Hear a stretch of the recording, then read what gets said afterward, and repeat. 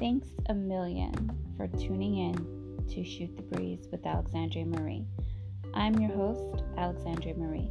Please be sure to follow me on Instagram at AlexandraMarie_talks. That's Alexandre, ALEXANDRE, Marie, MARIE _talks, TALKS, on Instagram as well as on Facebook. Shoot the Breeze with Alexandria Marie is a podcast for the people, by the people. I want you guys to feel as if we're on the phone, as if we're just two friends chilling, relaxing, getting to know one another. And when I have a guest on, just imagine it's another friend with us. It's not going to be crazy formal, though I will have certain distinguished guests such as doctors, councilmen, councilwomen. But before they get on, I'm going to let them know it's okay to let your guard down. Please be sure to follow, subscribe, listen, download on iTunes, Apple Podcasts, Google Music, iHeartRadio, Spotify, Stitcher, Deezer, and more. Shoot the Breeze with Alexandria Marie is on 18 major music and podcast platforms. For a list, you can go to anchor.fm/Alexandria-Marie, or you can go on my Instagram, Alexandria Marie _talks, click highlights, and actually see all 18 music and podcast platforms. Again, thanks a million for tuning in. I hope you like the show.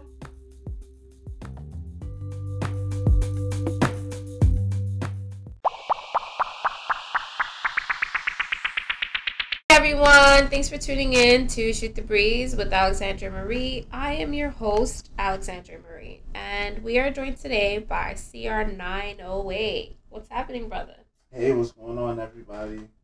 So you guys, listen to what happened. Okay. We had such an amazing 5 minutes before this, and CR said, "You want to use my internet?" And I was like, "No, it's all right. I'm already connected." And lies. It cut off. And those amazing 4 and some change minutes that I thought was being recorded was not. But it's fine because we can recreate the moment. Make even better moments. Exactly.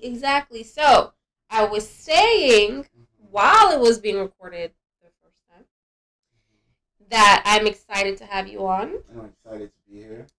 I know.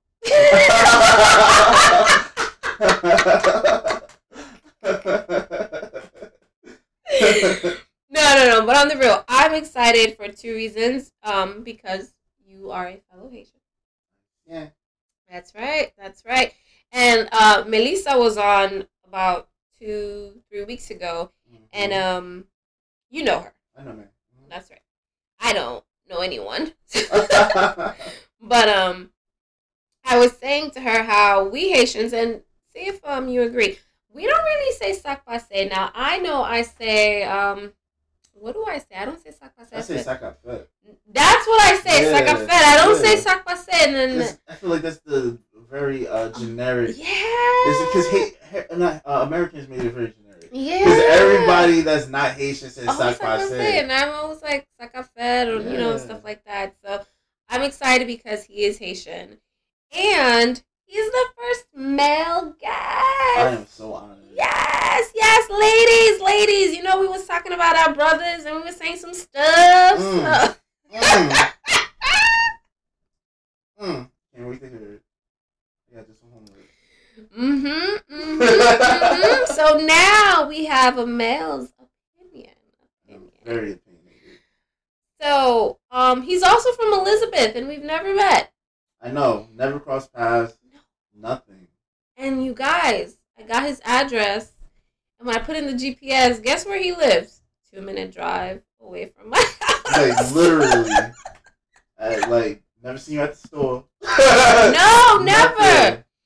That's crazy, guys. That is crazy. And I thought everyone was 6 degrees, separation of actually knowing each other. Mm-hmm.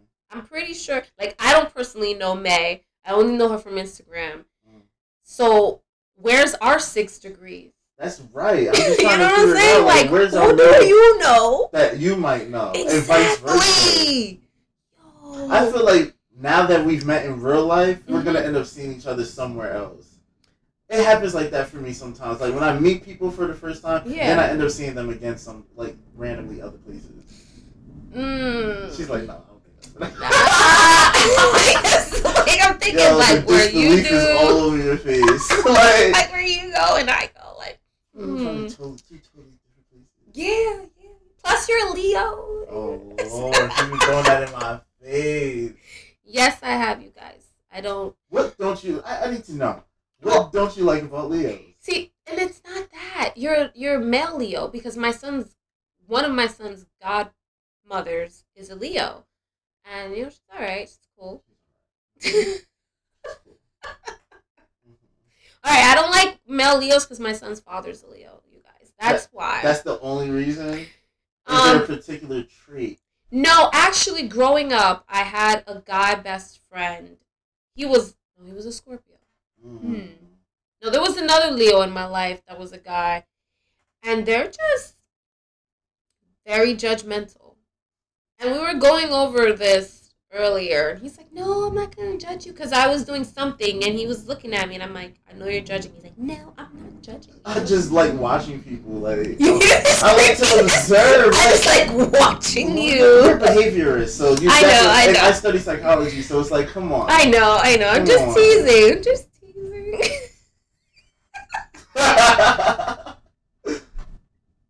Alright, Ciara, I know a little bit about you. Why don't you tell our listeners today a little bit about you? Well, I'm from Elizabeth. My name is CR908, and I rep the 908 because I was born in Elizabeth, raised in Roselle, lived all over Union County, lived in Linden, Union, Rahway, for a lot of reasons. But yeah. Any of them because you got locked up? No. Oh, okay. No, I have been arrested, but I never, as a juvenile, and it was like stupid, like shoplifting. I never did, no felonies, guys. Oh, okay. Felonies. Yeah. Had to double check, because I'm here in his crib, and What, because I'm in the hood? I live in the hood too. Right, you Like, what do you mean? You all live in the hood. Fuck.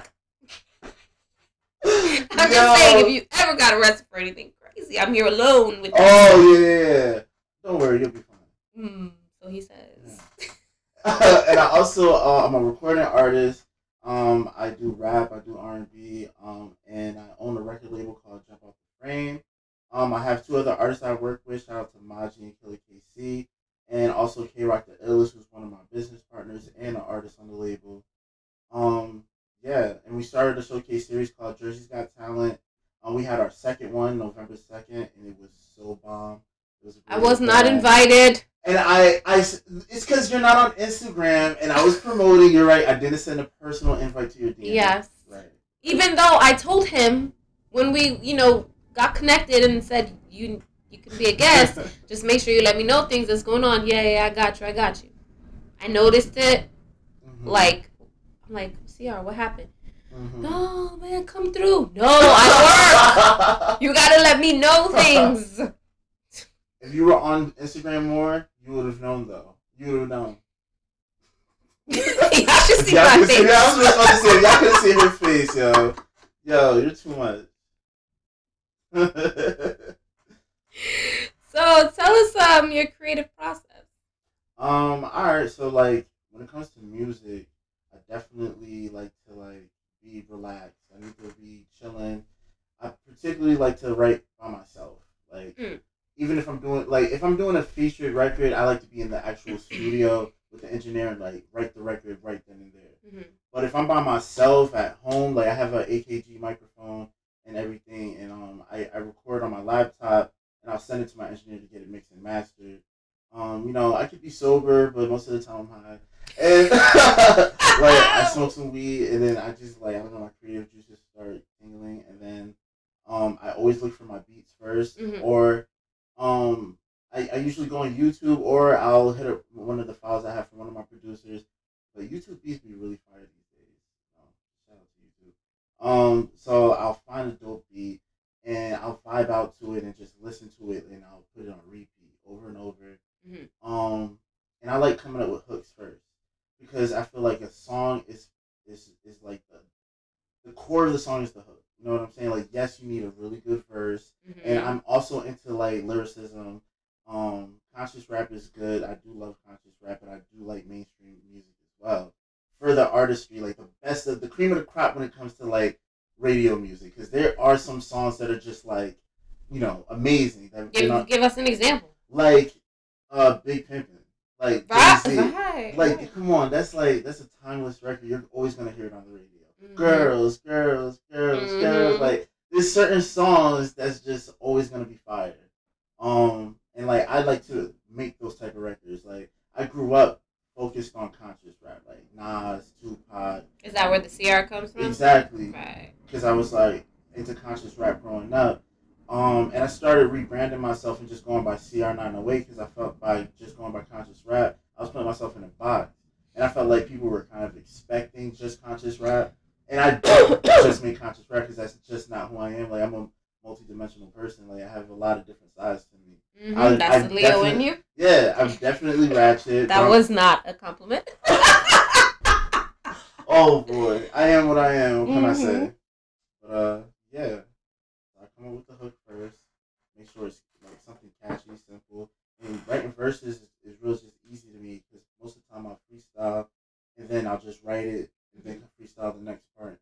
And I go like that. And then I'll record it at home, or if I'm at the studio, my engineer he'll be the one on the mixer, and he'll coach me if he thinks I need to say something better, if I need to put more charisma behind it. So.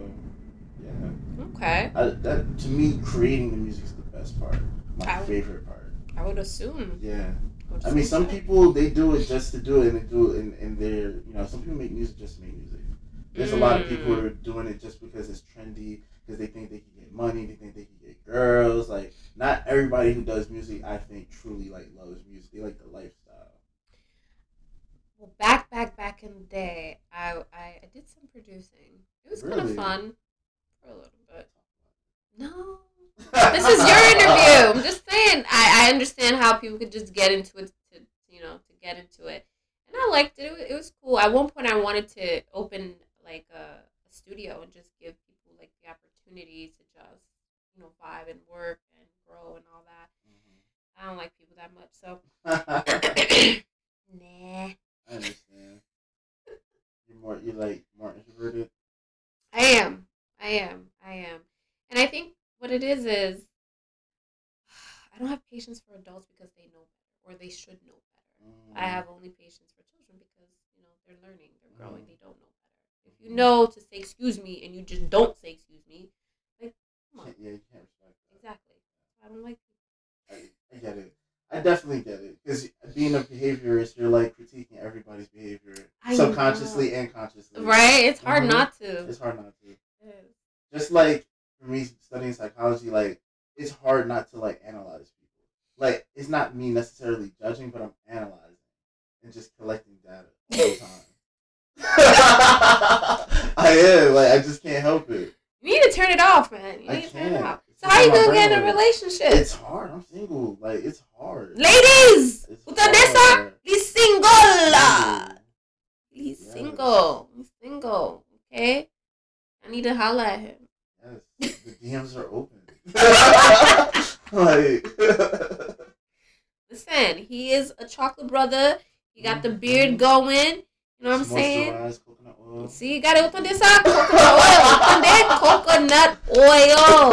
And people I see you kept on there, the ladies out there. Remember what we were talking about why black men find it difficult to approach black women. We'll definitely be discussing that later. Okay. But listen, he got the bread for y'all.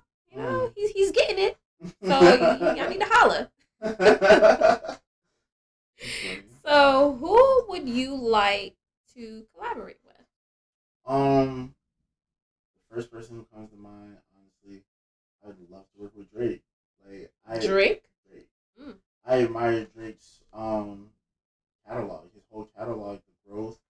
Um, I know he's had help for certain records, like pop records, as far as writing, but I don't know. I feel like I can tell when it's just all him, and I feel Right. like he's an awesome writer. I feel like he has an amazing pen, and I would love to just like do a song with him because I feel like from his music, I feel like we have similar characteristics in our personality. Like what? Speak on. I feel like he grew up, um, like not being the most popular person, but having a dope personality. Oh, You know what I'm okay, saying? right. And it was like that for me. It was just like when I was really, really young, I wasn't very popular, but I had a great personality. So people who got to know me really enjoyed me. And then I broke out of my shell later, and then kind of like, I don't want to hype myself up, but kind of like became the man. And like, I feel like Drake's the man. Like, you feel me? Like, he broke out of his shell and he lived his truth and became himself. And I admire that about him. And he's always been about being truthful. Like, he doesn't. Even with the fake beard, you think he's always about being truthful? I can't judge people who try to make themselves look more aesthetically pleasing, right? If that's what they want to do, like that's because beauty's subjective, right? If he thinks he looks better with it, who am I to judge? You know what I'm saying? Leo. As long as he's happy. Look, I'm an involved Leo, people. Okay, I am an involved Leo. All right. So, psych major, correct? So, what's your Myers-Briggs personality chart? So I am extroverted. I think I'm high in neuroticism. I'm definitely conscientious. Um, I'm agreeable. I'm not antagonistic. I'm trying to figure out where would you fall. See, I'm an INFJ. So, the way I go about analyzing, judging, and getting to the nitty gritty of things is I'm introverted, definitely. Intuition, feeling, and then judgment. So you need to check that up. You need to look it up and see what's your Myers Briggs. I did it, but I don't remember. Everyone does it when they're in like college, and then certain jobs require you to do it as well, just so they can get an idea of like who they're working with. See if they're working with some cycles, I guess. Gotta analyze. So, Drake. So, would that be the artist you would open for if you had the opportunity? I would definitely like to open for Drake or, who else? I'm thinking who else has amazing, like great, like there's so many different artists, but I'm trying to think of who I've seen. I mean, I wouldn't mind opening up for Chris Brown, but it's like Chris Brown is just like his performances are like on a high level. Yeah, like, you gotta be at that level. But that's why I said like it would have to be after I've really mastered my showmanship, after I've grown. You know what I'm saying? That even mesh you and Chris Brown? I don't know. I don't think so. I've heard some of your music. I'm like, oh, Chris Brown. Nah, I don't know. I don't know if that would.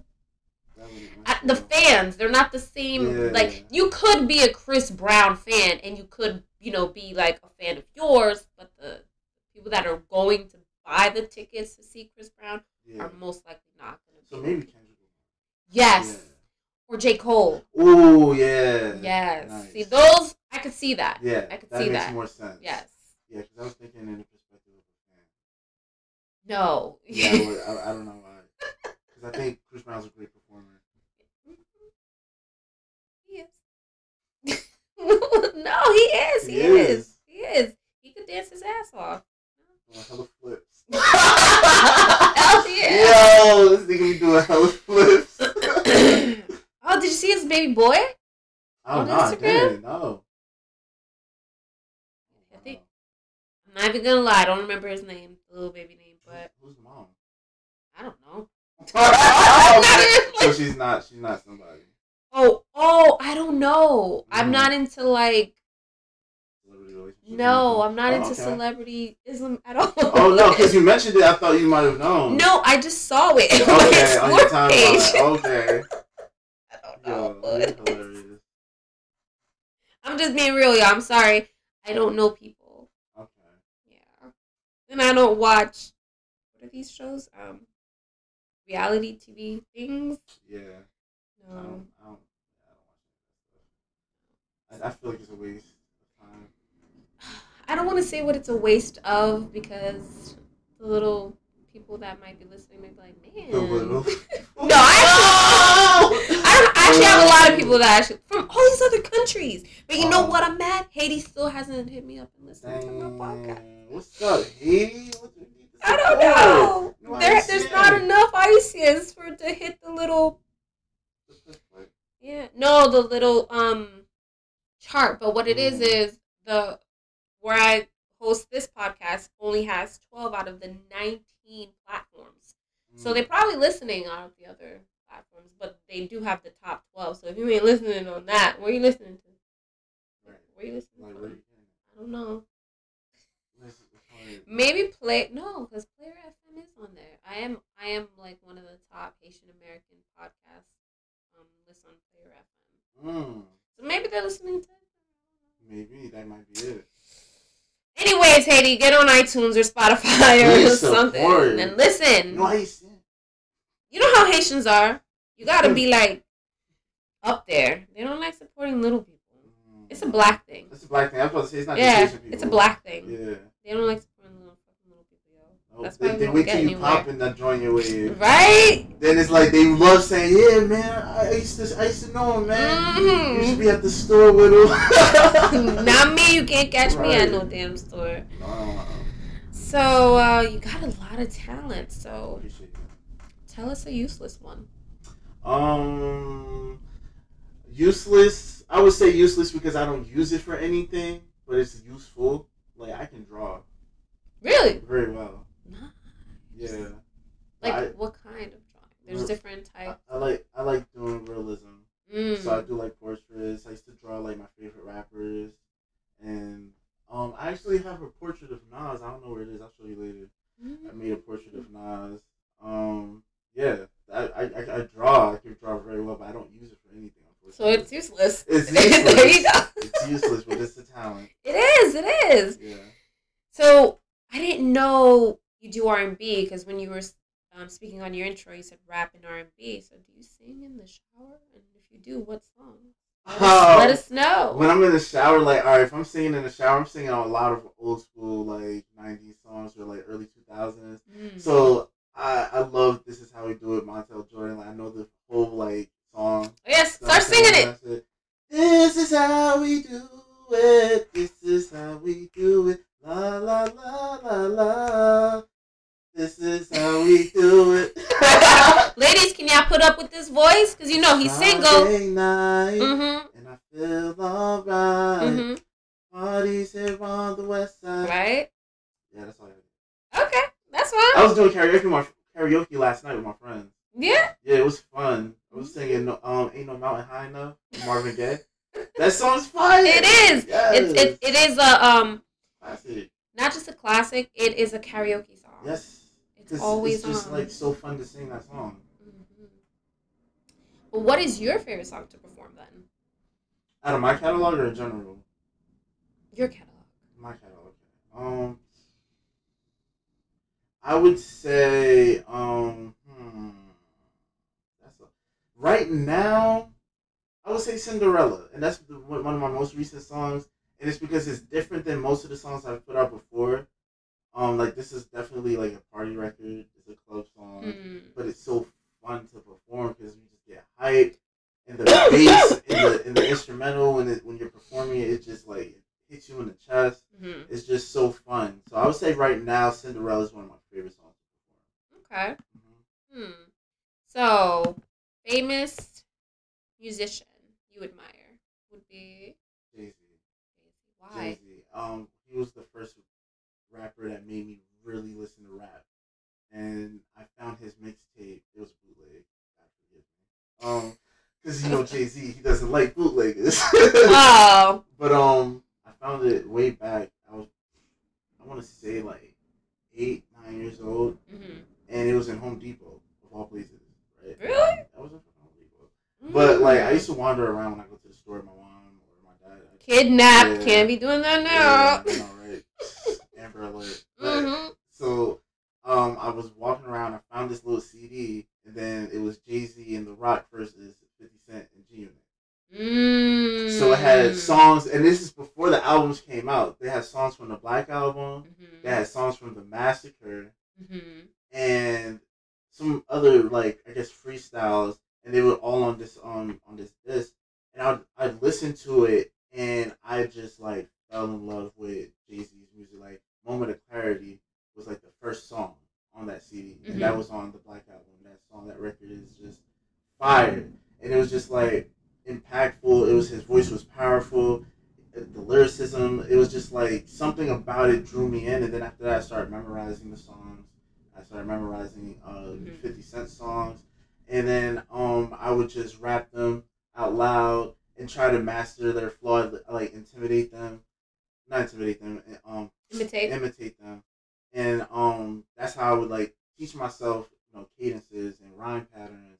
And it wasn't until way later when I started like actually studying English that I learned about different literary devices like metaphors, analogies, similes, hyperboles, and then I started incorporating all that, and I really fell in love with Lil Wayne's music. Yes. Because of his literary devices. Exactly, all the hyperboles crazy. And everything like that. And people don't give him credit. They don't give him enough credit. I'm like, you guys really need to listen to this guy. I mean, granted, he doesn't think black issues are his issues, which is kind of fucked up and weird. He was so dead ass. But he got bars, and, he got a brain up there. Yeah, he definitely does. Lil Wayne's another one of my favorite artists. I have a top 5. Oh, that's one of the, questions, so you might as well get to it.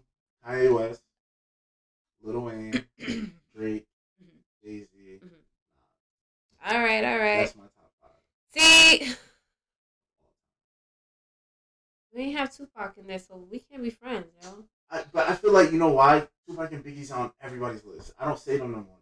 They're basically just... Biggie ain't on mine. It's one of the others, my point. It's always one of the others. So it's just like, that doesn't really count. Everybody loves Biggie or Tupac. Yeah, but you gotta let the people know where you're swaying. That's the thing. Biggie heads think some type of way, Tupac heads think type of way. So that's why we want to know. A more interesting question would be, which one do I like out of the two more? That would be the one that should be in your top 5, or would have been in your top 5. And that one would be... Definitely Tupac. Yay! Definitely Tupac. His music was more impactful for me personally. But Biggie had more swag, and he had more, like, flair. That's definitely, he had that. He was from Brooklyn, like, he had that whole Brooklyn swag. People loved it. But he also had a lot of records, underground records, that were just, like, mad dark. And I didn't agree with a lot of shit he was talking about. You know what I'm saying? It was like, Biggie, what the fuck? Like, yo, what? But nah, Tupac, like, I can say, like, I can relate more to Tupac. Way more. Right. Yeah. No, it's okay. It's okay. You said Tupac. I love Tupac. I love West Coast rap. We were discussing this. The original, recording that, for some reason, the universe said that wasn't good enough. So... had to go. It is. So, I ask everyone this. What is something people seem to misunderstand about you? People seem to misunderstand my aggressiveness sometimes. Because, like, when I'm aggressive, it's because, like, I'm passionate and I care about something. It's not necessarily, like, I'm angry.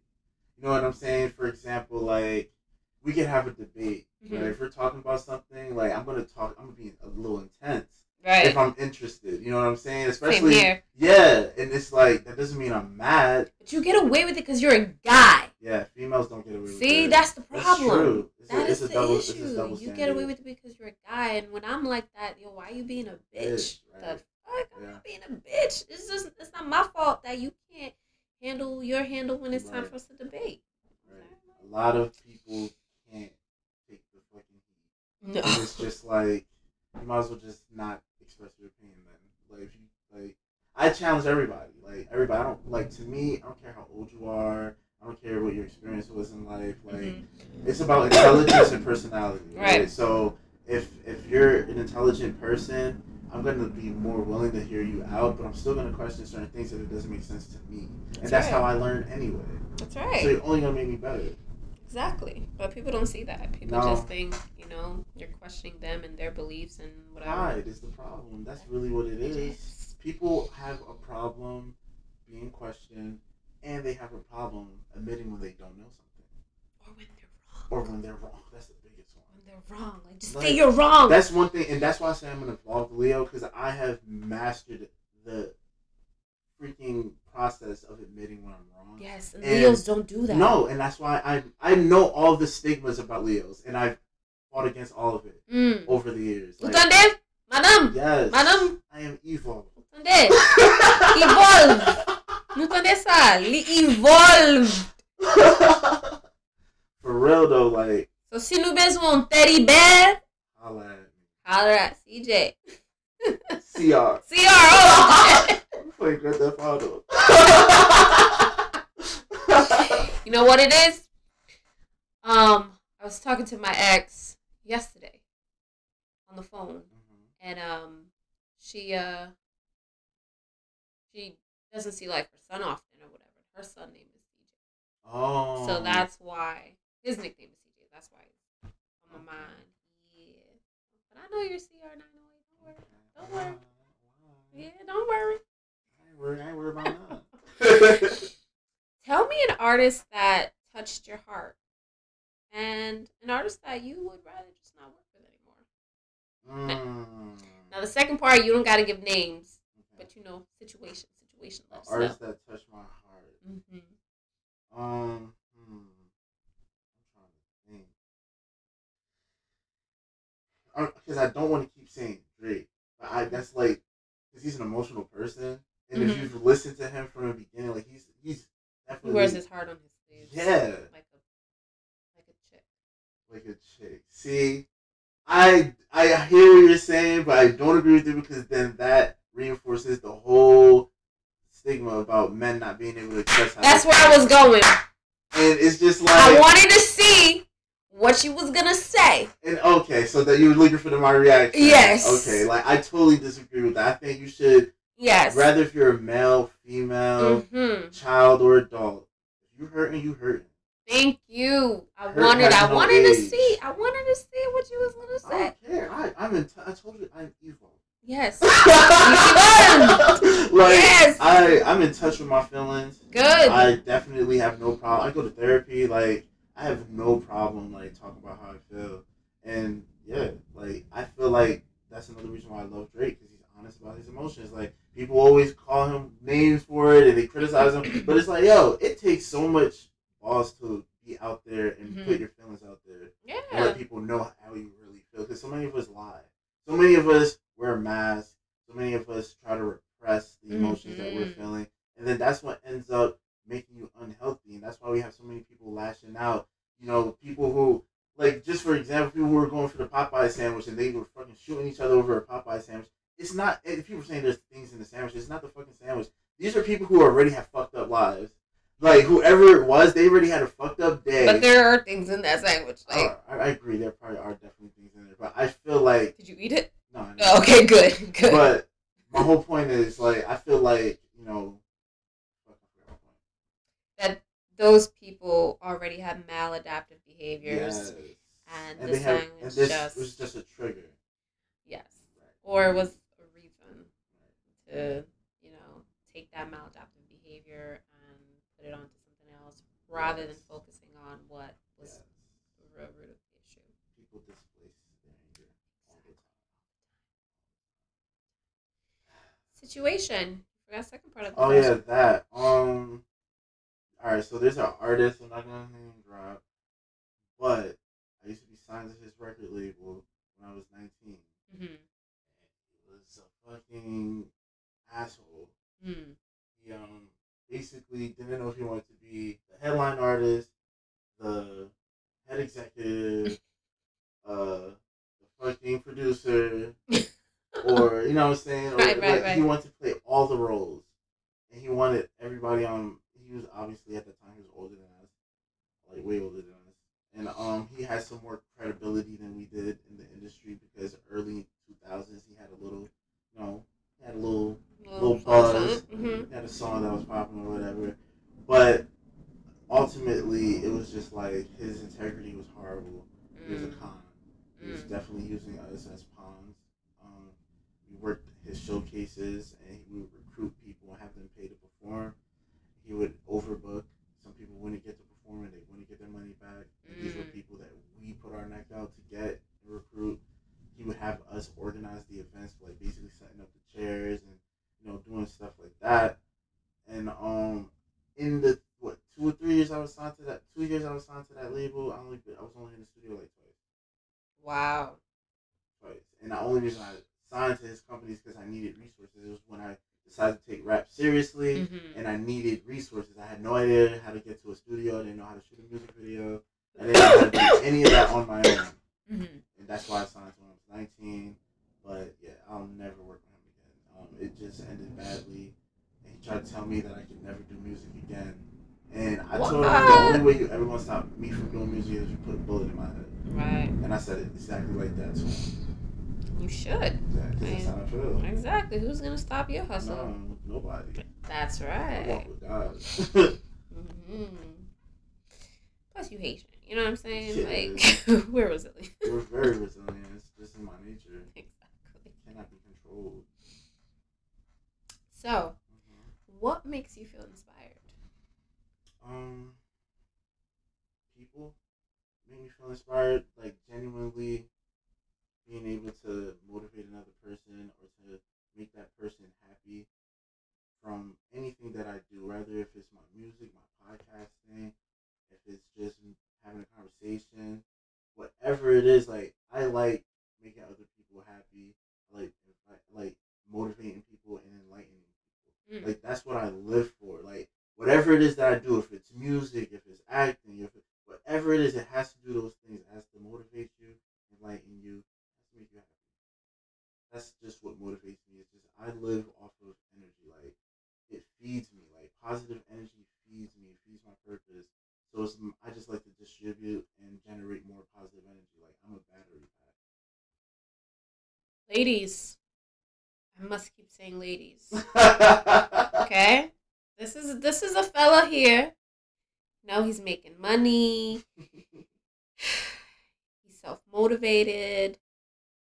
He's a teddy bear. It's cold outside. You know what I'm saying? It's cold. Yes. Warm up with a real nigga. Now you see you use the word nigga. When I had a Jersey Queen, the CEO of one of the CEOs of Jersey Turned Up Entertainment, we actually discussed. I know her. I'm sorry, go. No. I know B. I know B. Yeah, we discussed that word. You sound like you're against the word. Yes, okay. I am. And I respect that. Against the word. So, someone in the music industry, what's up? Are we ever gonna get rid of that word?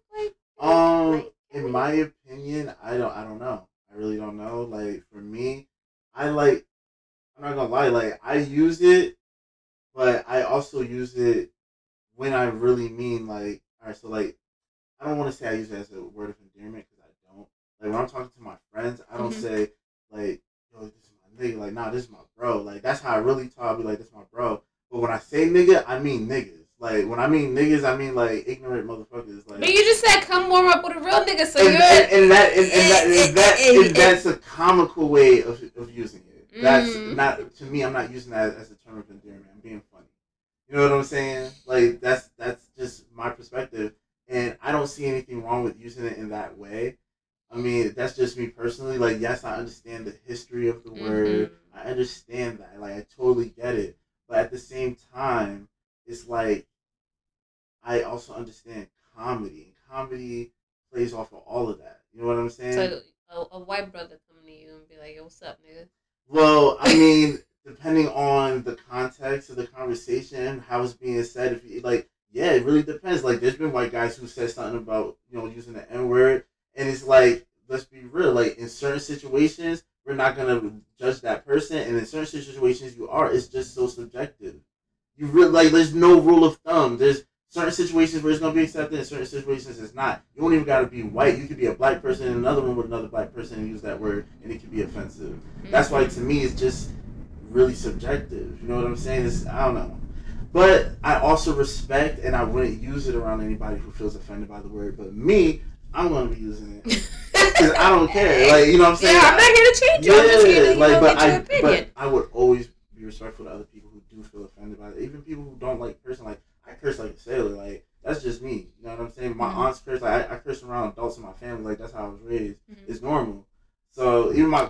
Of course, Haitians always... let me see.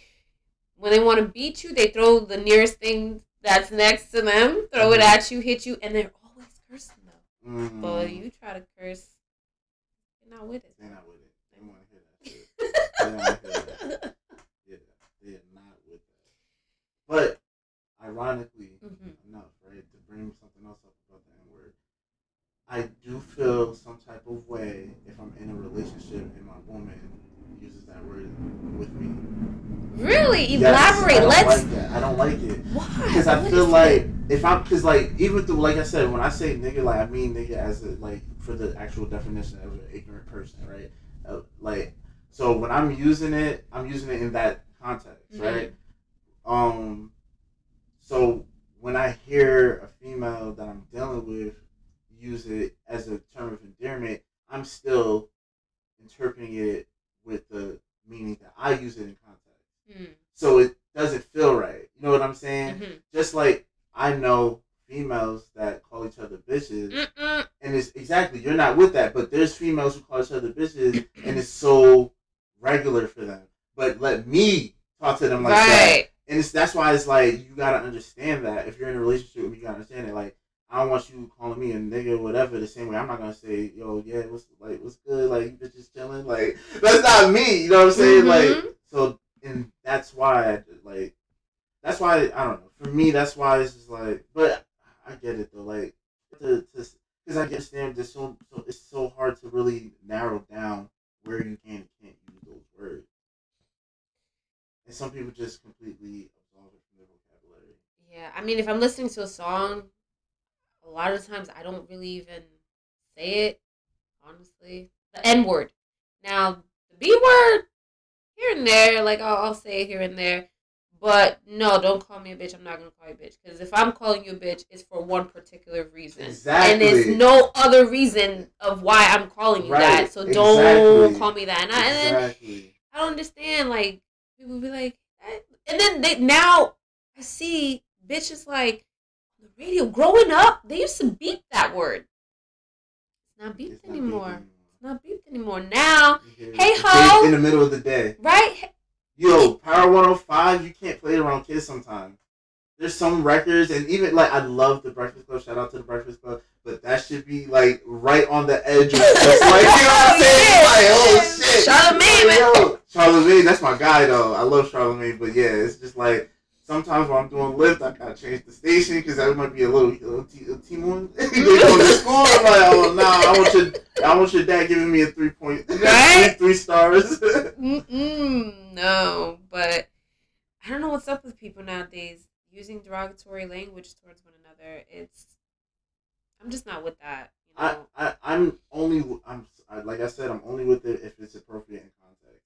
Because like you said, if you're a bitch, you're gonna use it. You're gonna call a person a bitch. If you're a nigga, you're a nigga. Like in those situations, like when you're angry, like that's why it's just like, because I understand anger and I understand that sometimes those words are what help people have that cathartic release. Like they have to say that to get their anger out. You know what I'm saying? So those particular situations is like understandable. I'm not justifying it, but I understand it. Right. But I do agree on the flip side where people are using it excessively, like songs where it's just like every other line rhymes with nigga. It's just like, that's just whack. It's just whack. Like I feel uncomfortable when I hear like, you know, like females calling each other bitches. It'd be like, cause I don't know if you ever observed, well, I'm pretty sure you've observed it, but like when it's two females and then someone eventually says bitch and then the tone kind of changes and it's just like, okay, now y'all kind of getting a little too catty and I feel tension and it's just like, I don't know. It's like, it's kind of like, no, but only she could call me the bitch. Right. But you can't call me the bitch. And it's just like, but it's like, how am I supposed to know that she's the only person that can call you a bitch? And I can't call you a bitch. Y'all calling each other bitches, so I'm thinking maybe that's your name. Right? I'm just saying. Exactly. I'm just saying. I Come agree with on. you 100%. I agree with you 100%. And in that respect, like, I totally agree with you. I don't know what it is, but we really need to stop because I find it so funny, and I had said it on my podcast. If you go to like Reddit, white people, we're calling white people racist, prejudiced, and all that. You know, they think we are the most racist, we are the most prejudiced because if you look at black people, first of all, black people used to be the highest number of Republicans for good Mhm. reason. You know, blacks were very religious and things like that, and of course, and we are very conservative, and we've moved away from that, but from the political side, but we're still very conservative. It's kind of like, oh, we love everybody, da da da, until as long as you're not gay, as long as you're not a lesbian, as long as you're not this, not that, we love you. Mm. That's It's very conditional. prejudiced. Yeah. That's very. Yeah. Oh my gosh. Anyways, Yeah. I consider myself liberal. Like, I love everybody, honestly. I just don't like people who are, like, I would say just uh, violent for no reason. Like, that to me makes no sense. mm-hmm. To There's inflict always a pain. reason. Oh, yeah. There's always a reason. But when it's, like, a reason, I guess, yeah, you're right. There's always a reason. That reason Always might be a reason. important to that person. Yes, So, you can't really judge and say it's no reason. exactly. But, There's always an antecedent for every yeah, single that's true. behavior. There's always a reason. There's no random acts of violence. It's only random to the third perspective. Outside looking Yep. The only person, there's a quote, and I'm paraphrasing here, but the only person with no behavior is a dead person. at That's it. it. Every single person, there's a reason when they have behaviors. Everything is a behavior. Right. And you know, that's the other side of it that makes it hard to date. Because I know that, Mm-hmm. and I've dated people where they'll do something, and I'll tell them, like, you know, I'd ask them, like, why'd you do that? And be like, oh, I don't know. And I'm just like, and that pisses me off because it's just like, But they don't know sometimes. They really and I just know don't that, know. but it's still annoying though. You know what I'm It saying? is. It's It very is. annoying. It It's is. very difficult to be patient with people who don't know themselves or don't know why they do the things that they do. It takes time. It does. It takes It does. time, years, and it takes like actually for something effed up to happen. You know, like for someone to really sit back and be like, "Damn," because what people don't understand is everyone that comes into your life is your fault. It's your reason. Mhm. The reason being is you're sending out frequencies and vibrations. So everyone you cross paths with, Mhm. it's because of you. Mhm. There's something in you that's attracting that particular person. So Mhm. if you're constantly attracting certain types of people, Mhm. then your frequency is not vibrating at a Mhm. level that you think you Mhm. are. You may think, hey, I'm like this cool. No, no, no. There's Mhm. something in you that's mirroring that person. Mhm. So until you grow, the Mhm. people around you are not going to move and change. Mhm. So, and a lot of people don't know that. A lot of Yes. people, you have to grow. You don't want to be subject to these kind of people, then you gotta grow. You gotta get out of your box and be someone else. I think a lot of times people don't know how to grow because they think that, you know, growth is only external. And that's the biggest problem. Right. There has to be a lot of internal work, you know, just really introspective work. People are also scared to be alone and lose friends. Oh. But look at those friends. Are they really your friends? They're not. They're not your friends. Like, you have to learn to be alone and be okay and say, yo, if I could just got one or two associates where, you know, I could like DM bullshit text like, hey, you alive or whatever, trust me, you're better off than having so-called people that say they're your friends and behind your back sending psychic attacks of negative energy towards you. That's true. Because that's a real thing. Mm-hmm. That is a real thing. And jealousy comes from people closest to you. Exactly. Like, they're, like, I mean, that's really why I spend a lot of time alone. Mm-hmm. Like, I have to be social because of what I do, and I'm in the entertainment industry. But whenever I have the chance to be alone, I'm like chilling. You know what I'm saying? Unless it's people I genuinely trust with my energy. Like, I'm protecting my energy. Like, this year has been such a year of revelation for me, and it's just like I am protecting my energy and my peace by all means necessary. And that you shall. Because it's like I've come from a place of depression. And exactly what you said, there was something about me, something inside of me, the low frequency that I was vibrating at that was calling out for these people to be in my life that were causing, or I should say, contributing to my depression. Exactly. It was me allowing myself to be around that toxic environment. And I had to separate them. And sometimes it's family. Because, you know, it's just, it is what it is. You know what I'm saying? Like, negative energy, whether if it's blood or not blood, it comes. You know what I'm saying? So it's just like, I had to really, really learn, like, no matter what, just, I have to separate myself from certain people. You know, sometimes it's hard because you love that person, you care about them, but you know, you just can't. You just can't. That's where I am right now in life. I'm good. Like, I'm not trying to be a hero and save other people. I can't. I'm not God. You got to pray for that. You know what I'm saying? Like, I'm not God. I can only do what I can for myself, and whatever I have in abundance, I'll share. But I can't sacrifice myself for others. Like, you know, I just can't. And I used to be that person. I think so many people expect that, especially when they come into a relationship. Oh, like, no. I need to be good. Yeah. Right? I mean, and I always tell people, like, when you get on a plane, what's one of the first things they say if there's going to be an emergency? You got to put that mask on you first before anybody else. Exactly. How are you going to help somebody else? I'm going to help you move and do this and grow and develop if I didn't do it for myself. So it's okay to be selfish. Yeah. And I always have people say to me, well, but God says, I'm like, okay, I love that you respect God and you love God and everything. That's on you. I'm Buddhist, right? But there's always a core. And I don't believe there's any God out there that's going to be upset that you are selfish with your energy and protecting yourself to make sure that you are better, because I am sure whatever creator that created us understood you can't help anyone if you're not helping yourself in some shape or form. But that's the thing with Black people. Like, it's like, no, you got to give everything up. Well, a lot of people that's saying you got to give everything up hasn't even given up one thing. And they're like so selfish. It is, because it's so true, and it's very prevalent. Especially in our community, a lot of hypocrisy in our culture.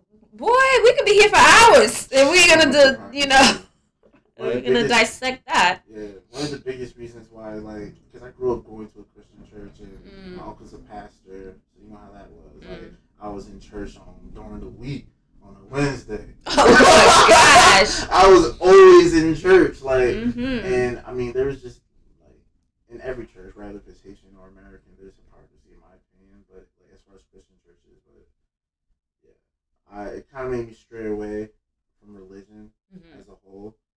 And for a long time, I still consider myself agnostic, but I definitely am in tune with that higher power, because I just believe whatever God is, it is beyond our comprehension. Like, there are certain tools that we have that were provided by people who lived here before us, and we can use some of that information to guide ourselves, but we have to be careful too, because not all of it is genuine and not all of it is accurate. Or without ego. Exactly, or without ego. So it's very difficult to rely on a sense of supernatural enlightenment on something that was created by man. It's just very difficult for me to grasp that concept. I can't completely give my entire spiritual being to something written by another human. It's just not possible. I feel like whatever God is, whatever that higher being is, it's beyond anything we could understand. And I'm okay with that. I feel like that's true faith. I believe you, but doesn't matter. My relationship with God is all I need. I don't care if nobody else believes me. So, growing up Christian and having this kind of relationship with God,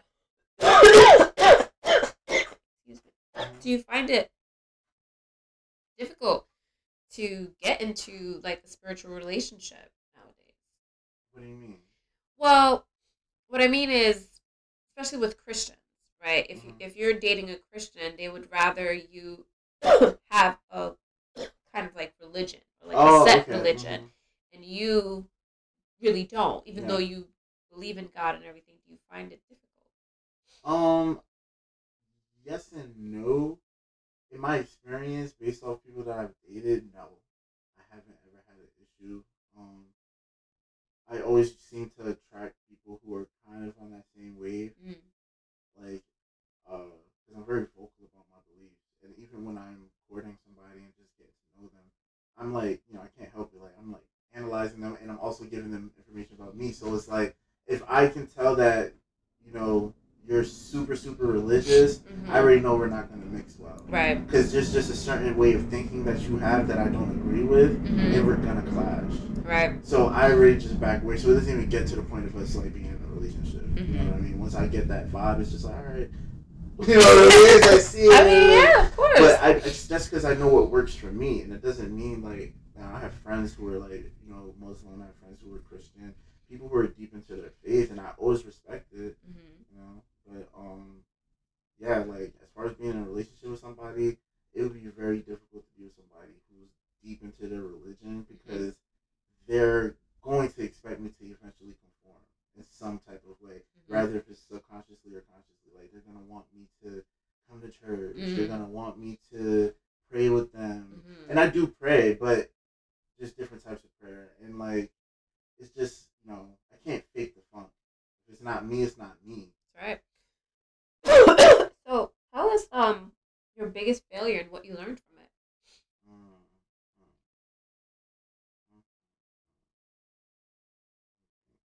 Biggest failure. That's such a good question. Um, Man, I'm trying to think. I'm sorry. No. This is a hard question. My biggest failure. Sure, it's not that Leo ego that got you like stumped. I don't want to say that because I don't want to say that because I know I've accomplished a lot, but that doesn't mean I haven't failed. You have to fail a lot to be successful. Exactly. So that's definitely. I would say my biggest failure is reaching my my optimal physical state, and that is a process that I'm still on my fitness journey. That has been an ongoing failure. You know what I'm saying? Like controlling how I eat, and so you don't want to be a teddy bear.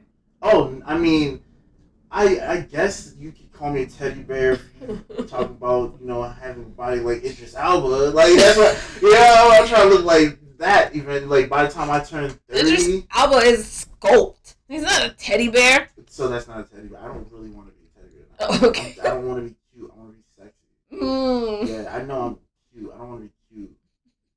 I want to be sexy. Alright. So I know that there's a lot of adjustments I have to make in order to get there. And that's something that's one of my biggest failures. And I'm still failing, but eventually I will succeed. That's right. I'm in the gym. I'm getting better. I mean, it's an ongoing thing, but I'm educating myself about things, and I've made a lot of progress, like a lot. It's not like it's just I haven't reached that particular goal. Right. I've made progress. Okay. So what advice would you give someone wanting to pursue a career like yours? I would tell them they need to have perseverance, passion, and resilience. Right? Because you are going to fail. You're going to make mistakes. You're going to get taken advantage of. You're going to get fooled. Like, you're going to waste time. You're going to fuck up. Like, all the things that's going to go bad that you think of most likely will happen. But if you're the type of person that can go through all of that and still have that same enthusiasm as you did when you first started, you will be successful in anything you choose to do. That's right. If you can literally get knocked down 100 times and still get up 101 times and still be smiling, you're going to be a fucking beast in anything you want to do. I don't care if it's music. I don't care if it's acting. I don't care if it's being a doctor, a therapist, a lawyer. If you have that mentality that you won't stop, you're going to be fine. And just live on that faith that as long as you don't stop, you're going to get there. Okay. So, with that respect, what are the best resources that have helped you along the way? Other people. Meeting, networking. You have to meet meet people who are like-minded, who are Mm-hmm. doing the things that you want to do. Link with people who are better than you. Link with people who are smarter than you. Link with people who have more money than you. That's right. The more Like, money, the smart. Yes, yes, you you gotta. have to. If you're trying to grow, you got to be uncomfortable. You have to be around people that make you step out of your comfort zone, that make you try things that you haven't done before in order to be better. You know what I Mm-hmm. mean? Like that's just I think that's what's helped me so much. Just meeting people who knew more than I did, and me being willing to listen, and allowing myself to be coachable. A lot of people aren't coachable. A lot of Mm-hmm. people have an ego. They have a lot of pride, and they go into things feeling like they've already learned it all. Right. And it's just the most foolish way to go into anything. I feel like the quietest person in the room usually has the most answers. That's right. Yeah. They've observed everyone. Yes. Mm-hmm. So, what have you read or listened to recently that has inspired you? I read this book. It's called Millionaire Habits, Success Habits. And I love that book. I just finished it like 2 weeks ago, and I love that book so much because it has nothing to do about money, right? It's really about your mindset, Mm. and having that millionaire mindset means you have a mindset of abundancy, right? Right. There's a lot of strategies being shared in that book that can help you on a day-to-day basis. A lot of journaling, a lot of writing, that just helps you do a lot of introspective work, so you can better understand yourself, understand your purpose. Because after reading that book, I was able to decipher between opportunities that were for me and that weren't for me, right? And that's really important because you need to be precise about your route when you're going towards success. You can easily get deterred by things that have nothing to do about what you really want. That's right. And we always get that. There's something that he mentioned in the book called the inner villain, and all of us have that. So when you're on any particular journey, and you get to a point where things are starting to get scary or uncomfortable, and then you hear that voice in your head that says, I think I'm gonna go home. Like, I don't think I really want to do this, or I don't really think I want to go to this event. I don't know the people there. I might feel uncomfortable. This bed is too comfortable. I just want to go to sleep. There's all of those reasons. And that's your inner villain trying to deter you from reaching that next level. Right. I don't want to cut you off, No. but the inner villain, what people don't understand is when you listen to that inner villain and you meet someone and court someone or date someone or whatever while you're in that state, you know what I mean? That is the most horrible feeling, especially when you realize, like, and then what people like to do, they like to try to blame that other person, but it wasn't their fault.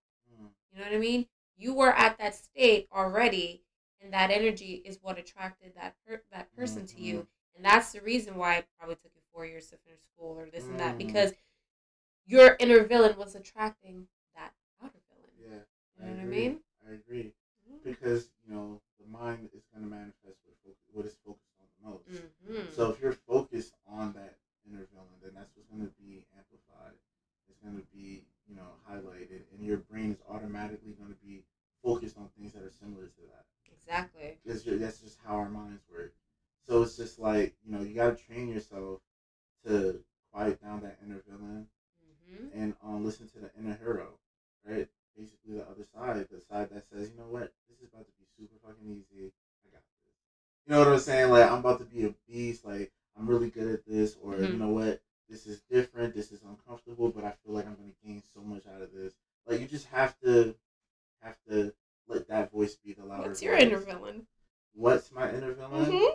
I don't know how to answer that. Like, what does my inner villain sound like? You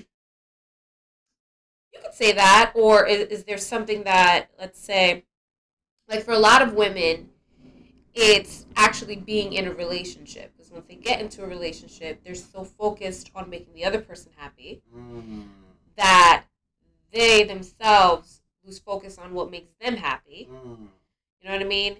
And that is a root of how they were raised and things like that. And when you dissect it, you realize, well, their inner villain is maybe like the relationship they had with their dad, or the relationship they had with their mom, or things like that. I know exactly what you're saying, and I did identify that actually, in like my one of my most recent therapy sessions. My inner villain comes from my dismembered relationship with my parents. I have abandonment issues. Being growing up as an only child and having two chronically depressed parents, it was very difficult because they didn't do a lot of parenting. It was a lot of, dropping me off at grandma's house, or I'm staying at my cousin's house or my auntie's house. I really didn't grow up in a very stable household, home environment. There was a period of time where it was particularly kind of stable, and it was really good around that time, fucking awesome. But it didn't stay like that, and that affected me in my relationships as an adult because I would expect my partner to overcompensate for the attention and the love that was lacking from my relationship with my parents. And so I would end up, we're going to speak on that. Yeah, having high expectations that were unrealistic for our relationship. And the abandonment issue. So, like, if that person didn't text back right away, if they didn't call back right away, it would be like the end of the world. It'd be like, what the I'm calling them, texting them, like, what's up? Like, and I knew I had a problem when, in my previous relationship, when she wouldn't, like, reply, I would really get enraged. And I didn't understand, like, it was an actual, like, yo, I'm fucking pissed. And it could be, she was in the shower, she was watching TV with her mom. She was like, you know what I'm saying? Yeah. And I'll know that logically, but emotionally, I'm fucking pissed. And I didn't understand why it was like that. So that's what really, that relationship is what made me even go into therapy. Because it was just like, I have issues. Like, I know I have issues. But I've come a long way, and I've identified a lot of where those issues come from. Which is good. That's good work. Yes. Good work. I wish a lot more of our brothers would go into therapy, and do some of that inner work. But society tells us, pray. Yeah. Pray. I want to find a way to try and help personify that and be that person to represent, like males going to therapy and being in touch with their emotions. Because not for nothing, I've heard a lot of people say that, like, when I talk about my experiences, they'll bring that up and they say how they always wish there was more people like me or whatever, and it's like, I feel like there are, but we just don't have a unified front. I mean, Charlamagne speaks big about him going to therapy too, and he wishes more guys. Common, recently had a therapy session where he spoke about being molested when he was younger. So there are, but everybody want to be hood, everybody want to be tough, everybody want to do this and that, and it's just like, really? You have to understand that a human is made up of masculine energy and feminine energy. No matter how masculine you think you are, you're going to have some type of feminine energy in you. No matter how feminine you think you are, you're going to have some type of masculine energy. It doesn't, exactly. It doesn't make you less of a man, and if you think that you're less of a man, sometimes those people make me wonder. Oh, I totally agree. Especially the ones who are homophobic. Like really homophobic, yeah. I mean, I can think of so many different, examples of, reaction formation where it's just, these people are so defensive in a particular situation. It's just like, right? I'm just like, I don't know, bro. Nobody even thought about that. Exactly. Yeah, when you're saying no homo or you're saying pause behind every sentence, it's just like, I don't know. Me personally, like I said, I'm liberal. I think, you should love who you want to love. I accept everybody. I don't care if you're, transgender, if you're lesbian, if you're gay. All I truly care about is that you love yourself. That's what I truly want for people, is to love themselves. Because a lot of people in that community, they get persecuted for just being themselves. And I can't imagine what that would feel like. Just imagine if we lived in a world where it was wrong for a man to love a woman. I'd be screwed. We're living in a world where it's wrong for you to be black. Oh, that's true. Oh, and I love being black. So. I do love being black. Right? True. There's nothing I can do about that. You know what I'm saying? Exactly.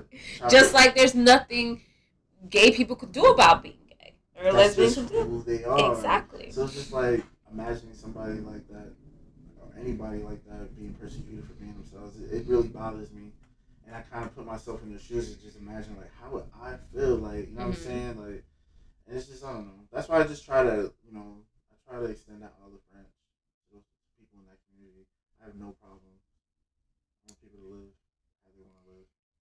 Let me live my best life, right? You, like, I have Live my no, like, best some of my life. best friends are gay. Like, you know what I'm saying? Like, some of the people I've grown up with, like, it's just like, and they were the nicest people. You know what I'm saying? Some of them were like the nicest people. Like, it's just like, if you're a good person, I don't care about that. You know what I'm saying? I just don't. I mean, what I do behind closed doors shouldn't affect you. Exactly. It's like, affect, bother you. Shouldn't be. Why are you even thinking about it though? Do you want some of this? Right. like right. why? You Why know what I'm saying? even... Why are you even thinking about it? Man, if you could change anything about the industry, what would it be? I wish there was a way to, like, just get rid of all the scammers. There's so many scammers at every level, but especially at the entry level when you're an independent artist. There's so many people out here just trying to take your money for online promotion, fake plays, people paying for showcases, performing last at the showcase, performing at an empty room. You know what I'm saying? Wow. It's just like so many, people who are taking advantage of artists that want to be successful, and they're doing it just for the greed of money. If that was the one thing I could change, it'd be like, just get rid of all the scammers. Like, just let it be. I wish it's a fantasy. I wish it was just a clean industry. Like, if you really want, you know what I'm saying? Like, if you really want to do music, you could just, like, if you put in the work, it'll happen. But it's just like, nah, nigga, like, if you don't know the right people, if you get conned, it's over for you. It is. And that's a reality about life in general. Like, bad things happen to good people every day. Don't think it won't happen to you. You know what I'm saying? That's the reality I live in. I don't ever think it won't happen to me just because I'm a good person. Like, nah. Like, people don't care about that. No, they don't. They don't. They do not care if you're a good person. Nope. I think that feeds them even more. Yeah. It's like, oh, even better. Like, damn, son. So, describe your sound. You were speaking about how Cinderella is one of the songs that you like performing now, and it's one of your newer new type of music. So describe it for us. I would definitely say it's a trappy sound. I would say it's very hype. My delivery is very hype. Like, right now speaking, I sound pretty monotone, relaxed. When I'm rapping, my voice sounds different. I have a quote unquote rapper's voice that my friends always say, like, you sound different when you rap. And it's because, like, I like being animated. You know what I'm saying? Like, I'm very funny in my music. Like, I just like being silly because I am a silly person. So you would definitely hear that. You'll hear my personality in my music. And I've been learning how to master the art of putting my personality in my music and putting different parts of my personality into music. And I think, with the new things that I'm going to be releasing in 2020, I think I've done even better at figuring out how to just put my sound, my personality into sound form. Like, that's all I want to do is just like take my personality and put it into music. That's all I really try to do, because I'm a complicated person, so that process is complicated. You know what I mean? But I'm getting really good at that. Okay. Yeah. Okay. So we're just talking about your household and how you grew up and all that. What would you tell your 10-year-old self? I would tell my 10-year-old self, do not quit playing sports. Definitely tell him that. Like, yo, trust me. You know what I'm saying? Just keep playing. Just, play some basketball, play some football. Spoon down. So do you think food was an escape for you? I think it was. I definitely think I didn't realize that, is it stress eating or just eating out of emotion? I don't know what the technical term is. Stress eating, yeah. My therapist told me that sometimes you might eat when you're happy. You might eat because you feel like you need to reward yourself. Mm-hmm. That's technically unhealthy too. It is. And I didn't look at it like that because I used to think about stress eating or people eat off emotion. They're like super depressed with like a big thing of ice cream. Like that was never me. You know what I'm saying? Never. But hell yeah, if I'm in a good fucking mood, I'm about to get some Chinese or some pizza or whatever. And then I realized that yeah, food was definitely an escape for me growing up. And I learned how to cook really young. So it's definitely like, yo, I don't even need nobody home. Like, I'm about to throw down. You know what I'm saying? Like, I'm making pancakes in the morning. Et puis, les cafés manger tout. Yes. Okay. Vous faites manger haïtien? Yes. I'm wow, okay. He cooked some Haitian food for y'all. For y'all ladies out there. So do you date other ethnicities? I've definitely dated outside of my race. Like I'm open to that.